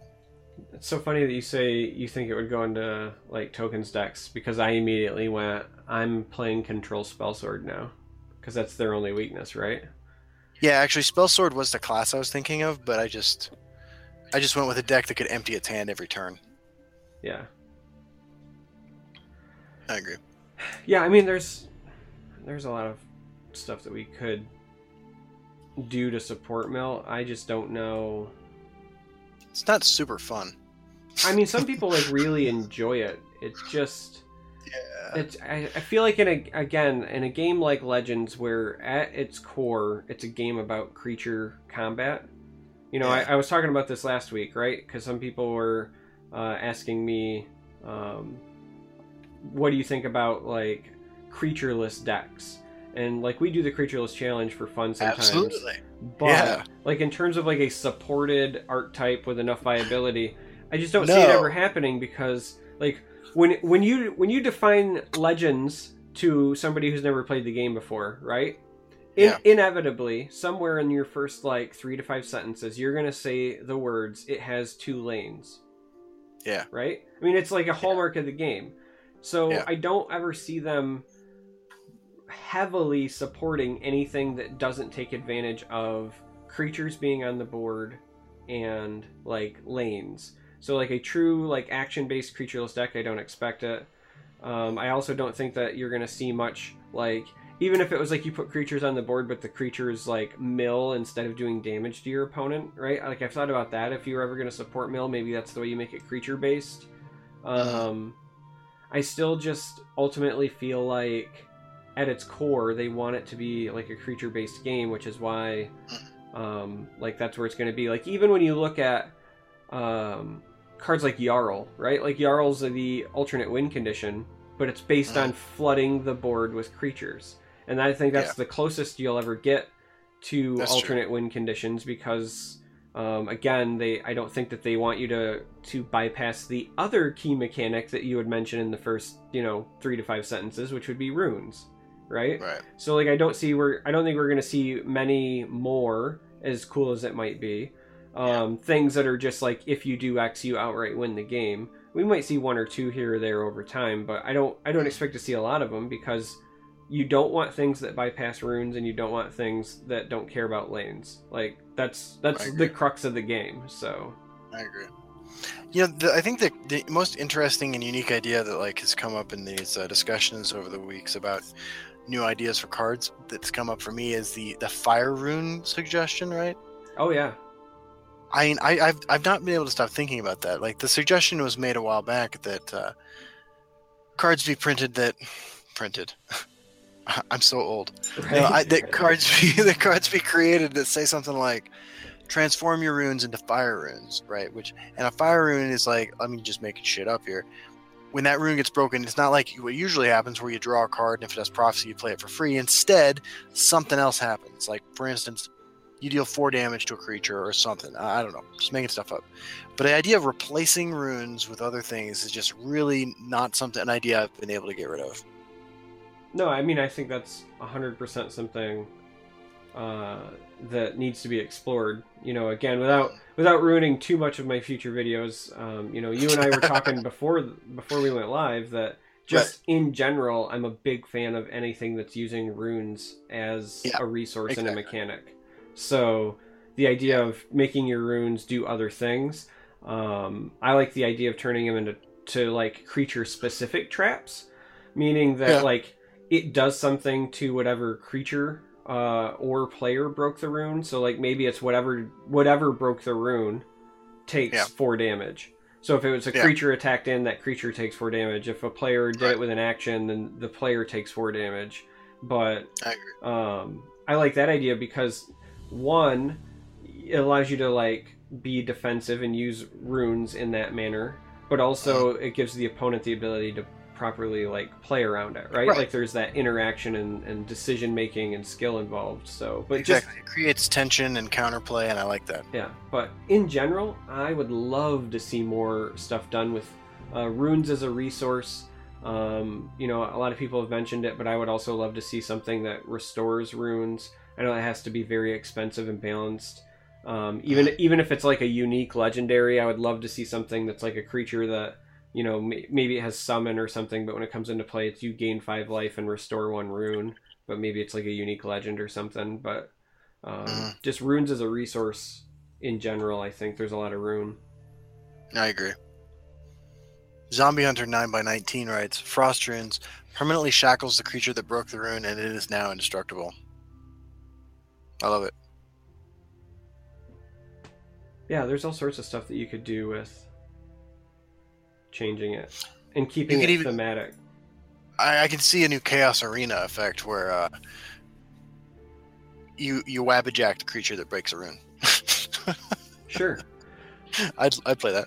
I would like to see each attribute get its own like rune replacement cards, right? Yeah. And maybe it's just like your next rune is a fire rune or something.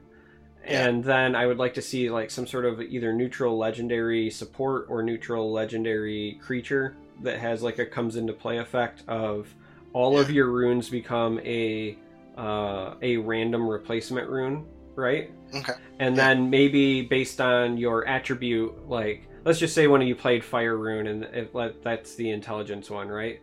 The way that in the user interface that would be reflected, let's say, would be that rune now is like glowing blue to signify that one's been replaced. So then like for the term, you know, that you play your neutral legendary that replaces all your runes with a random one, that's how you would know which one was which because of the glow, right? So like the information would still be present to both players.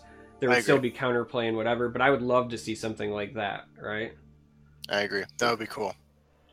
And I think that, you know, the attribute ones, like they auto fill themselves out, right? The intelligence one does damage. The endurance one will say is maybe the shackle one because it's all about stalling.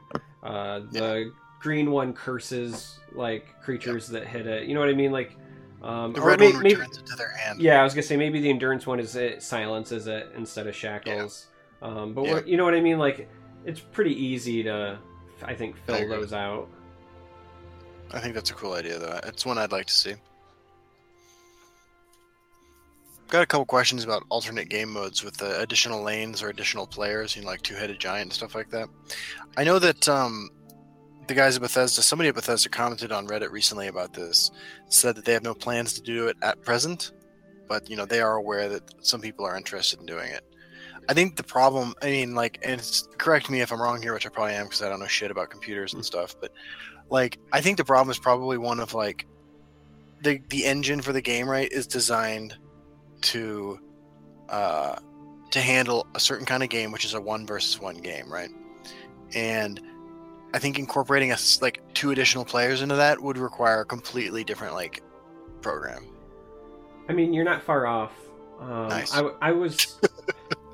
I was going to answer that question twofold. One, I was going to say that when they say they have no plans, I don't think it's because they don't want to do it. I just think that right now, if they had, you know, if they were to release their internal roadmap, I would personally, if I were a betting man, wager that they care more about getting the core game like up to snuff and polished and with all the features just for the core game experience that everybody wants, right? Snappier UI, different game boards, avatars, all those things that people are asking for, I think is likely their initial like focus. So it's probably just too far out on the roadmap. And then I think that part 2 of it is kind of what you were alluding to allow for like Two-Headed Giant, for example. There's a pretty extensive like coding overhaul and Q&A and so forth that would need to be done and developed.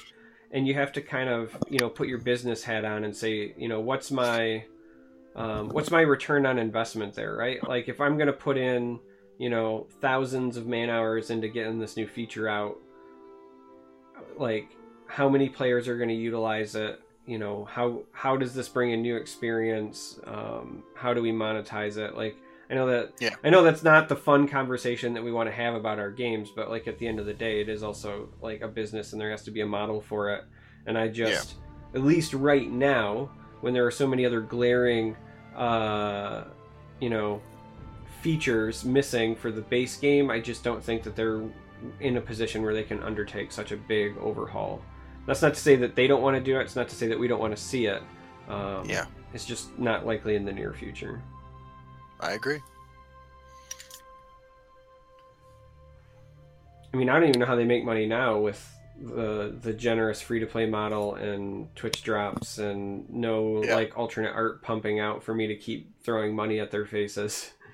You know, I'm going to be honest with you. I probably spent $5 or $6 when Heroes of Skyrim came out.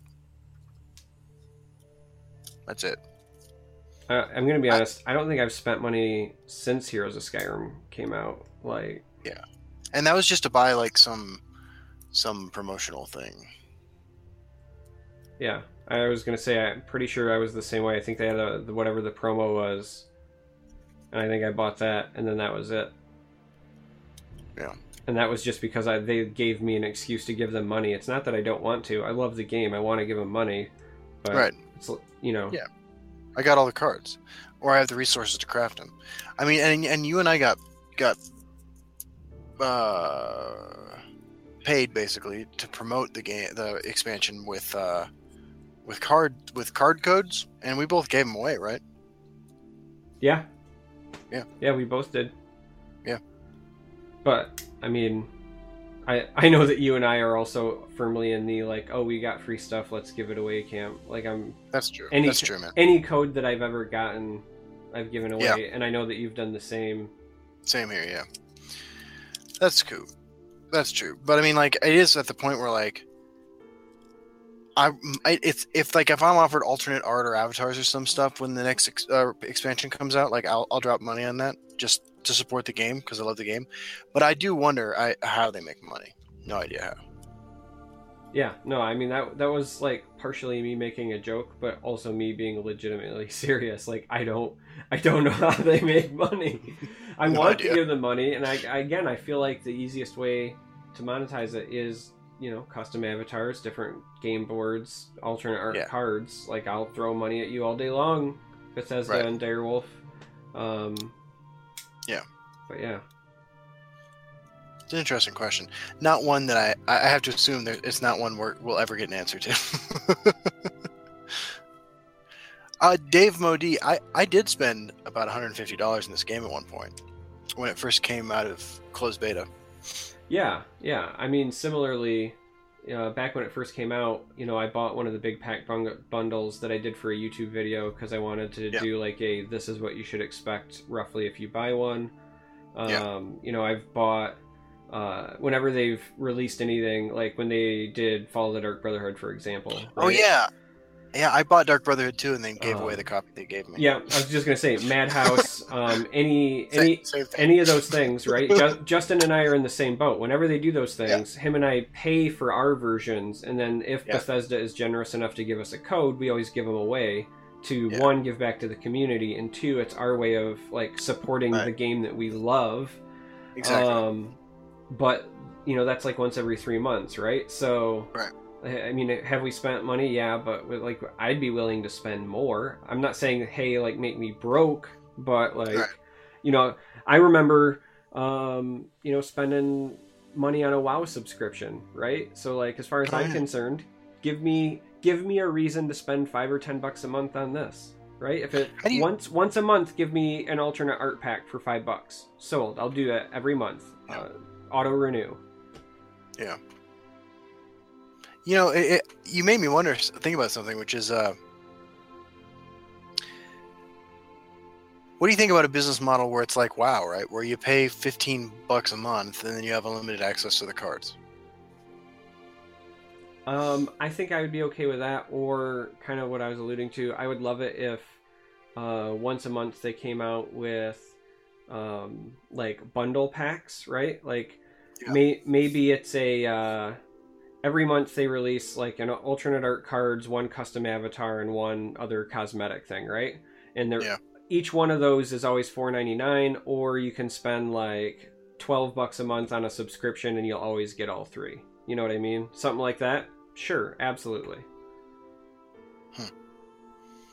That's cool. Because I think that the packs are still really important because you might have access to the cards, but you're going to run into this weird, like, what happens if you lapse on your subscription, right? Yeah, How is your that's collection reflected? What about premium cards? Like, I don't think that having it reflect your collection is right, but I do think that if they had, you know, like some sort of like loot crate, if you will, but for in-game items that you were just getting, you know, monthly because you'd subscribed. I mean, I would do that. That's a good point, because I have a subscription to Elder Scrolls Online that I pay for every month, even though I don't play that game that much. And what honestly keeps me paying that $15 a month is that I get those loot crates that I can then put my characters in to dance in places to make dance outro videos. Right. It's just, you know, like you feel bad until like you get your once a month item and you're like, oh yeah, this is really cool. I'm glad I'm doing this. And I would totally do that for a card game. I'm actually kind of surprised that you know, more card games haven't done that. I'm sure that somebody's done some market study, right? And there's probably a reason behind why they don't do it, but I really feel like if it was just like for cosmetic items and whatever, that like I know I would spend money on it. So I'm sure that the business model they have now, where you buy packs, I'm sure that, and I don't mean to be too cynical here, but like, so I've spent a lot of my time studying addictions counseling. Like, I feel like the model right now is set up sort of like some vice industries where a small percentage of users subsidize the cost of entry for everyone else because they spend a vastly disproportionate amount of money. Absolutely. I mean, that's basically every game that is like a microtransaction business model. It's 100% it. Like, your goal is to get the whales, right? A whale is what they're called. Right. Yeah, I mean, that's it. But I'm just also saying that, like, you could still leverage a steady income, I think, if it was just for that small amount, right? Like, everybody is doing their business model for the whales. But I'm saying that you can, like, have your cake and eat it too if you offered something else. Even if, so, like, hear me out, even if it's not like alternate art stuff, like maybe the problem with doing something like that is that you know, I don't know the time and the effort and the money costs associated with alternate art, right? Like, I'm not going to pretend to. But Gwent, for example, has a type of currency that is entirely meant for, like, upgrading your regular cards to premium versions. So, like, if they introduced a third kind of currency and my monthly subscription gave me X amount of, you know, gold bars to turn my whatever, right? Like, I would spend $5 a month just to have a steady, like, income of premiums. Yeah. Because, again, like, I'm into the cosmetic stuff. Like, that's something for me. Like, are you trying to tell me CVH isn't going to auto-subscribe to that if that's... And there are others like us. I know that there's not a lot, but... I hear what you're saying. I mean, I got a premium High Rothgar, man. Like, that's all I need. Oh, and I have a premium Spider Worker, and I have a premium Golden Saint. And I only kept the Golden Saint because I thought it was funny. I needed to be able to say Golden Saint a few times. I mean, yeah. I have Golden Saints, and I did it for the same reason, but... Yeah, there you go. Well, dude, you got Golden Gerald Foragers. Yeah, I mean, yeah, you just gotta do it. Dano says, whale is such a distasteful and insulting way to refer to the people who are maintaining your business model by themselves. Interesting fact, that term is actually originated from casinos. So, if you've ever heard about, like, high rollers going to casinos and then they have like their rooms comped, and depending on how much you're spending, you might even get your own personal handler, right? People that are literally there just to make your experience you know, pleasureful and keep you on the gambling floor and do those things. Like, that's actually where the term comes from. So, does it sound distasteful? Yeah, probably because it came from people who run casinos. But yeah, like, that's, I I mean, the idea is that like there's the fish and then there's like the big things in the ocean, right? And so it's whales is how they refer to it, but that's actually a casino term. I like it. Back in my previous line of work, we called them junkies. I mean, yes. I mean, like I include myself in this. Like I spend money in this game, and I love this game, and I totally understand the appeal of having all premium cards. I get it. It's not a problem. I don't know that there's anything inherently wrong or immoral about capitalizing on a small audience to support something that a lot of people enjoy. No, there's. I think if like there's if not. Legends was out there, like if people were like stealing stuff from their parents to pay for their Legends fix, like then we'd have a different kind of discussion. But I mean, I would just throw this out here and say that like, that's an entire political platform. Having a few pay for the many. That's true. Um, Yeah, I mean, I'm all for that, right? Like Spock is on board with this thought too. So Nasdaq says, Charmer, how far along are you and Justin with your Centurion title? I have 3 games in. I got them today. Fun fact: I have 0 on Centurion.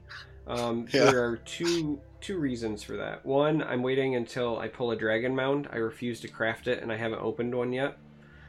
And 2, because I'm still farming the godforsaken play shouts draw Nords one. Every time I play the Ulfric decks, Ulfric is like in the last 10 cards of my deck. I've had to use like 4 of my 6 shouts just to survive to get to where I draw them, and then I either die when I draw them, or by the time I play him and I'm in a position where I could maybe draw some Nords, the people just concede because they assume I'm trying to win, despite the fact that I've not attacked you at all and it's a casual game. Like, I just am still grinding the fucking Nord one. Yeah. So I've done no games on Centurion yet. Like, that's the next one once I'm done with the Nord one. But the Nord one has been... Like, I got the Gortwog one so much faster than this stupid bastard. Nord one. The Gortwog one will get me the mad. Yeah. That's the last thing I need for that. And I think I need like 4 orcs at this point. Yeah, I did the Gortwog one in less than a week, but that's because I got really lucky and I had one game where I pulled 23 orcs with Gortwog because I was in casual and somebody quickly identified this guy's playing orcs, but he's not attacking me. And so I played Gortwog, and he just let it roll, and then I conceded to him at the end, like, out of respect. But I seriously got over 20 orcs in one game, so... That is how I got the Clone Master, the one where you have to have 3 copies of the same legendary. Oh, yeah. I was playing Wisp Mother Assassin. My plan was to clone Ungolem. My opponent figured out what I was doing, got me to 1, and then Ungolem was the last card in my deck, and this dude let me draw every card in my deck. I was so happy with this guy that I posted on Reddit, like thanking him, like telling him he was an awesome dude and stuff. Like, this was a real bro. This was cool. I will say about Gortwog.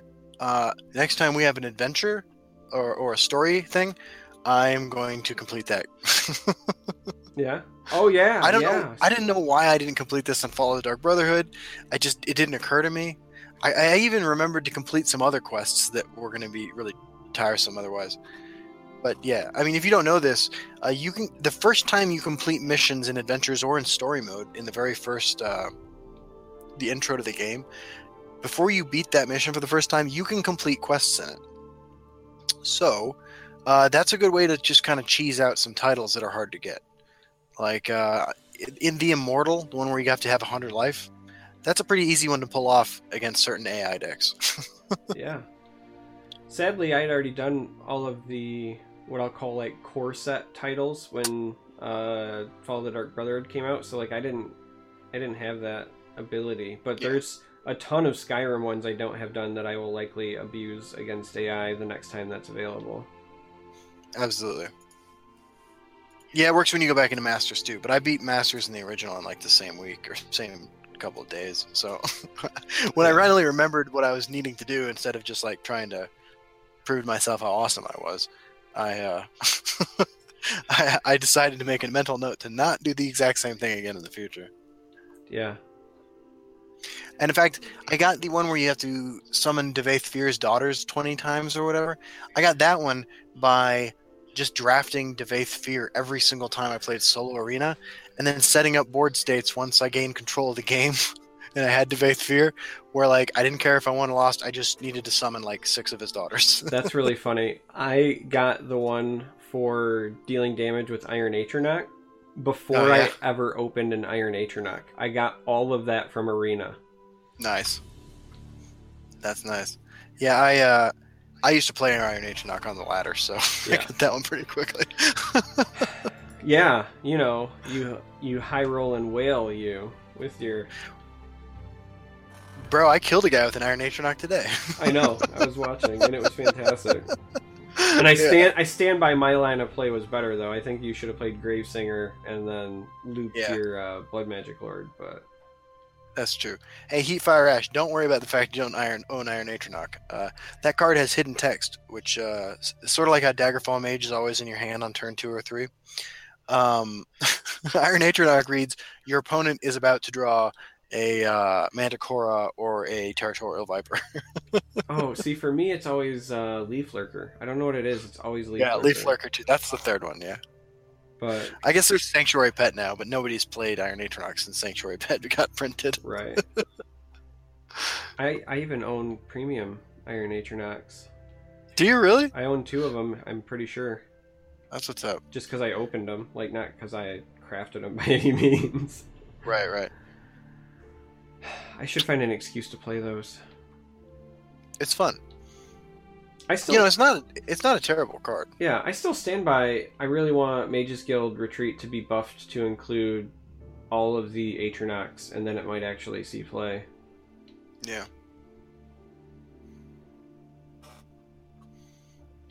Yeah, I mean it's incredibly powerful, Dano, but its weaknesses are just too glaring. It's actually kind of funny to me because as much like hate as Quinwall Burglar gets for being unplayable, I think that even Burglar is still probably better than Iron Atronach. Like at the end of the day. Yeah, I agree. You can't answer a Burglar on turn 5 or 6. You're probably gonna lose. Yeah. Playing an Iron Atronach on turn 12 in no way guarantees your victory. Yeah, like not only have they had twice as many turns to draw the answer, but there's a solid chance that like you can't even play the card because it won't be enough to stabilize. Right. And I wish the card was better. It'll see play the moment that we find 0 cost ways to reanimate it, to give it charge. Oh yeah. If we get 0 cost items in blue, I'm trying to think. Are there 0 cost items in blue? Aren't there daggers? I think the only 0 cost item is red. No, we got. Oh, you're right. The daggers cost 1. Yeah. But I mean, if you're playing Atronach, you're in ramp, so maybe that's it. I was just trying to think. Maybe you could play a sorcerer deck where the idea is to use the enchanting support to give your items charge, and then play Iron Atronach and give it charge. I'd be down with giving Iron Atronach charge. Yeah, right? There's I'm trying to get your wheels turning. I like this. Hold on. Let me do some math here. In Sorcerer, you could ramp to a point where you can put a Mentor's Ring on a Shadow Mirror and give Iron Atronach charge. Yeah. That's also another possibility, but even without Mentor's Ring, I was just thinking about, again, the support that makes any equipment you draw get a random keyword. So you just have to roll charge on an equipment, and then you can also roll Mundus Stone for max memes. That's true. I don't remember who it was. I saw somebody on Twitch one time with a Mundus Stone out, 2 Flesh Atronachs in hand, and like 40 creatures in his discard pile. He's like, oh, there we go, Schwitty. Yeah, he was like, all right, we got 2 chances of this. Sure enough, he hit it. Yeah. those are the dirty ones. Like, they're so satisfying, but like they simultaneously make your skin crawl. You know, there was a time when Mundstone saw a lot more ladder play than it sees now. I'm glad those days are over. You know, you've said that, and now it's going to come back. I'm sure you just brought it out of the shadows. I'm going to have to save up and craft a premium one now. A premium Mundstone? Yeah, it's actually funny you mentioned that, because I threw it in my Control Mage deck the other day, just like for giggles. Like, I was legitimately, I was like, I know I'm making this work against my own best interests, but I just really wanted to give Undying Dragon charge, and in my head that was the way I was going to do it. I like that. So I was running like 3 Devourers and Mundstone, and I agree. You know what? Zombie Hunter 9x19 writing about the legendary Boots of Binding Speed, and then somebody, Doc PBGB, writing about the artifacts. That would be a hell of a mini expansion. Right? The Daedric artifacts. Yeah, I don't think we'll ever get a neutral Boots of Blinding Speed, though. Like, we're never going to get a neutral to give something charge. Yeah, that would break the game. 100% that'll never happen. But like, I think I would love to see the Daedric artifacts as an expansion. I think in one of my episodes of The Forge, I had said, like, I wanted to give have a support read, give a target creature every keyword. And I think that I made it a unique legend that costed 10. And even in my video, I was like, this might still be too broken. Like, the idea of just, even at a huge tempo loss, the idea of giving something charge, and it can be anything in the game, is, like, backbreaking. Yeah, I agree. Dano writes, Mundus is pretty much in the same category as Wab. Dirty if playable. Yeah, I agree. And Mundstone, unfortunately, has seen play from time to time in good decks. I mean, I hope I'm not, like, playing the Necromancer here, but if there was ever a time to play Mundstone, a time when Shadowfen Priest is being ran in 2s and Belligerent Giants are... is nowhere to be seen. Well, I mean, they're really just, like, in Unstoppable Rage decks. Yeah. Would probably be the time. That's true. So I firmly support the mid-mage Royal Sage Mundstone. Oh, God. You know what? I think, honestly, if Mundastone's good in any deck right now, I think you could put it in Ramp Scout and be pretty successful. Oh, yeah. I think that it's probably fine there. And I would also say that... if you could get enough defense into any Altar deck, I think that it actually shines on Altar decks, too. Yeah, I agree with that. I think that those Rothgar Warrior decks, you know, you're already rolling dice. Why not double down? And I think part of the thing is with those decks is that those decks run a lot of Prophecy creatures and randomly giving your keywords to your Sharpshooter Scouts. See, for me, I think that the problem with the Rothgar ones, though, is, like, you already take, like... almost like a 0 tempo turn when you play Forge, and taking a second one for the Mundstone early is probably not okay. But the reason that I would justify it in an Altar deck is if you already have your Altar in play, then the turn you play Mundstone, you're just triggering Altar to get immediate value out of it, so it's not as bad. Still not great, but potentially not as bad. Dude, wasn't it in the Heroes of Skyrim preview event when you and I were playing against each other and you had Echo of Akatosh on the table and your Odahviing got, was it Charge or Drain? I think it was Drain. Yeah. See, that's the sort of thing that I just don't need happening. I will admit, like 6 or 7 months ago, and I think there might even be a clip of it on YouTube somewhere, but I was playing a Control Mage that again was running Mundstone. Because for me, like, control decks I think are the safe place to run Mundstone, because typically those are the decks you're most likely to take like negative tempo on, because you're just like sitting back and rolling Drain, rolling Guard, those types of things are much more, in my opinion, important in control decks. But I was playing it in Control Mage and I play Odahviing. My opponent is at less than 10 health. My Odahviing gets charged, but I pass the turn because I'm so used to like playing Odahviing and then passing the turn that like I completely miss lethal off of a charging Odiving, and I'm just like, ah. That is amazing. Yeah. Because like, who's expecting that, right? Like, and I even as I was clicking the arrow, was like, that's weird. It wasn't. Oh, too late. I've done that with similar effects in Eternal before. Yeah, I have to admit. Zombie Hunter 9x19 writes, I just realized this is pretty much the official bromance of the Elder Scrolls Legends community. Yeah, I mean, we're like the only two content creators who like regularly do stuff together, I think, right? I don't know. Like, I don't know if you would count like the casting stuff, right? Like Link and Gym Class get together and they cast the one tournament, and obviously like Schwitty and the other guys from the championship series do their casting. That's true. Gym Class also does his podcast, so yeah, which is a good listen. I mean, like I enjoyed being a guest on his show a couple times. Yeah, no, I like Mike a lot. Like he's funny. Good people. I agree. So that's what's up. I was gonna say, right, I think it's a good time to probably do last call for the questions. We're just past our 2-hour mark. Just usually. Yeah, we once again completely succeeded at hitting 50 minutes. Yeah. Fun fact: when him and I first started talking about doing a podcast, which was like months ago, we talked about doing one for like months. Never did it. Yeah. But when we were talking, we were like, "How long do you want to do it for?" And I was like, "Well, I don't know. Like, let's target like an hour, right?" we have never been under 2 hours. Not once. I know. Yeah. Oh, dude, we should play Divinity Original Sin 2 together. That game is fucking sweet. I'm sorry, man. Like, I love that game. Sure. Like, I don't own it. I don't know, man. It's okay. Here's the thing. It's so dry. I would never watch anybody play this game.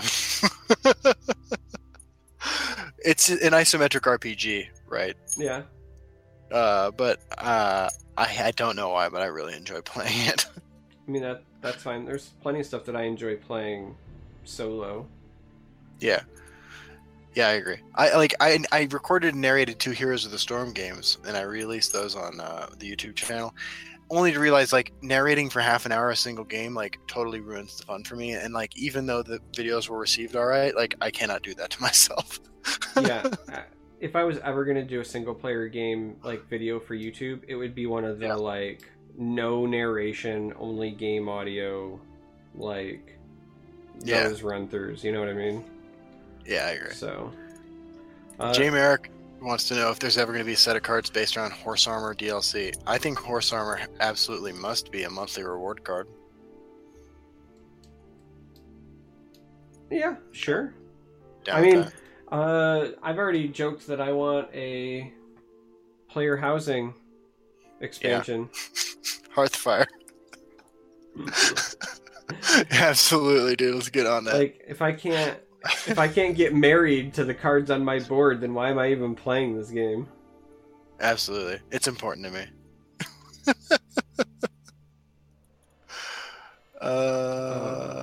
Any other questions? Oh, what happened to Tiny Grimes? Tiny Grimes now streams and releases videos for a Star Wars card game. I can't remember what it's called. I don't remember the name of it either. Yeah, I see him going live all the time. He plays Legends from time to time. He's on my friends list. I see him playing every now and then. Yeah. Shannara says that they are interested in Hand of the Gods. Yeah, I've been playing that. I've been playing it a little bit as well. I plan on doing it for a bunch of card games because I've been playing a bunch of stuff lately, but I plan on doing like intro, like get to know the game videos for Hand of the Gods, Shardbound. God, what's the name of that other one that I was just trying? Yeah, I was gonna say Dano's got the point. Hand of the Gods is nowhere near balanced. No, you can, in my opinion, 100% tell it's not made by card game players. Absolutely. Duel of Summoners. That's another one that I was gonna potentially show. and then maybe another mobile game. Like I know I did the one video on Final Fantasy Brave Exvius, which is not a card game, but it's a mobile game that I'm hardcore addicted to. But I've been playing another one that's going to be, it's currently released in Japan, but it's going to be released globally soon, called The Alchemist Code, that I'm also really enjoying. So Cool. I've got some non-legend stuff coming, just because I've been playing a lot of different stuff, because I haven't had the opportunity lately to sit and play the way I want. So it's forced me to try new things, but I got some legend stuff on deck as well. Man, I just recorded 3 hours worth of fucking video for Legends today, dude. I'm chopping that up and turning that into YouTube videos for a week. I mean, it sounds fantastic. So it is. Sandra just got a job as a contract employee for the nonprofit that I work at, to do video edit, like record and manage their YouTube channel and stuff. And actually got it on the strength of the work she's done on my channel. So she's going to be using the editing software, and we only own one computer, to do that for a while too. So having that content already recorded is going to be huge for the next week. Are you guys interested at all in Magic the Gathering Arena? Yeah, I signed up for the beta. I have not gotten an invite.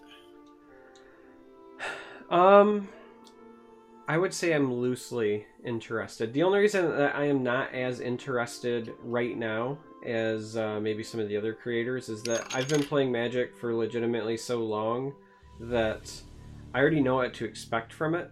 Like it's either gonna be bad or it's gonna be good, but even if it's good, it's still just Magic. So like for me, it's more of I just kind of want to see what their roadmap is for it as a platform, and then I'll decide if I'm diving in. But to me, like, I'm more interested in trying out like new card games that I've never experienced before than just playing like a new way to play a card game I've been playing for 2 decades. So like I'm not saying that I won't play Arena, I'm not saying that I won't enjoy it. I'm just not as excited for that as something brand new that I've never played before.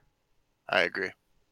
I mean, I'm gonna play it because like I enjoy Magic and I'm not burned out on it, but like I have a lot of other things going on. Yeah, that's where I'm at.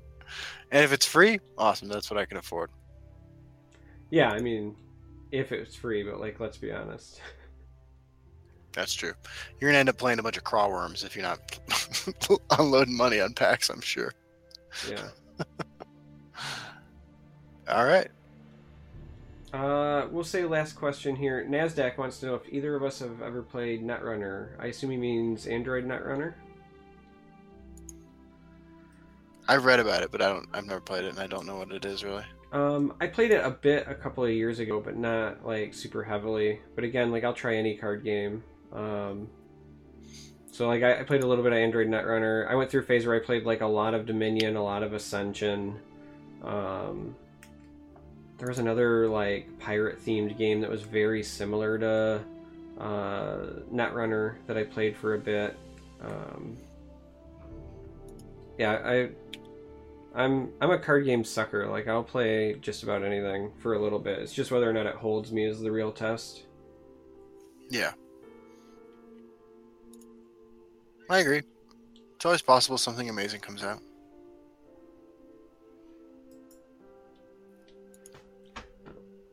There's a Game of Thrones game? Yeah. Sounds kind of interesting. Yeah, there is. I know which one he's talking about. But I'm also a Fantasy Flight nerd, so... Speaking of which, there is a Fallout Fantasy Flight game coming out, or might even be released now. If not, it's coming out soon, that I'm really excited to try. Cool. I have, like, you can't see it here, obviously, but I have the World of Warcraft Fantasy Flight game, like, board game, like, literally right there, and a bunch of other Fantasy Flight games.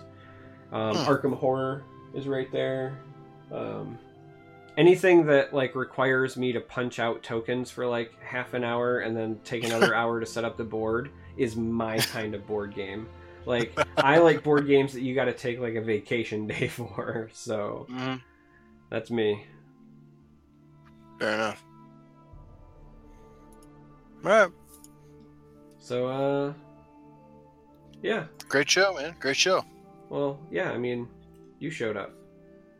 No, dude. It was a team effort. I'm sorry I'm a little low energy. Like, I didn't realize how much the other stream was gonna take out of you. Yeah, man. I'm sorry. No, you're only low energy because like it's approaching, end of the day for you. So. That's true. I've been up for a long time. I am tired. Dang, I don't have it. You've probably been up longer than me, actually. Man. And what's crazy about my job is that, like, I don't know, like, it's not physically demanding at all. It's just like, at the end of the day, I'm so emotionally taxed. Like, I have to go do something else after the end of the day. Yeah. I know what it's like to be just mentally exhausted. Yeah. That's what I try to blame all of my play mistakes on, but nobody believes me. But like when I've worked 2 jobs and then I come and I'm trying to stream and pay attention to chat and also play a game, like I'm legitimately mentally exhausted. My plays at 2 a.m. are way different from my plays at like 6 p.m. That's true. So I agree with that. I play much better on the weekends when I don't work. Yeah. But I mean, I right now I'm working 6 days a week. Like, this is like the downside to being a salaried employee, right? Like, they're like, hey man, you got to get all this shit done. And I'm like, Yeah. I was salaried for 6 years, so I know what it's like. Yeah. Well, it's all new to me, man. I mean, it's an interesting experience, like, finally adulting at my age, right? Because, like, my only previous work experience is, like, I was a fucking janitor in prison. And, and I've work experience, like, since I got out, like, doing, nonprofit work. But before that, like, I just kind of sold dope, and I wasn't even that good at that, so. Well, let me just say right now, publicly, that I feel for you, and I empathize with you, and I know that you just started grad school, and as somebody who also worked full-time as a salaried employee and did grad school, I know what you're about to go through. I also did it with small children. So, right. See, I just had the cat. So, I mean, you got me here. So, I'm just saying, like, you can feel free to call me anytime. I will do your homework for you. Good looking out, dude. All right, man. We're going to call the show here, and I'm going to continue streaming like I always do afterwards, but I think this was good. Yep. This was fun. Yeah.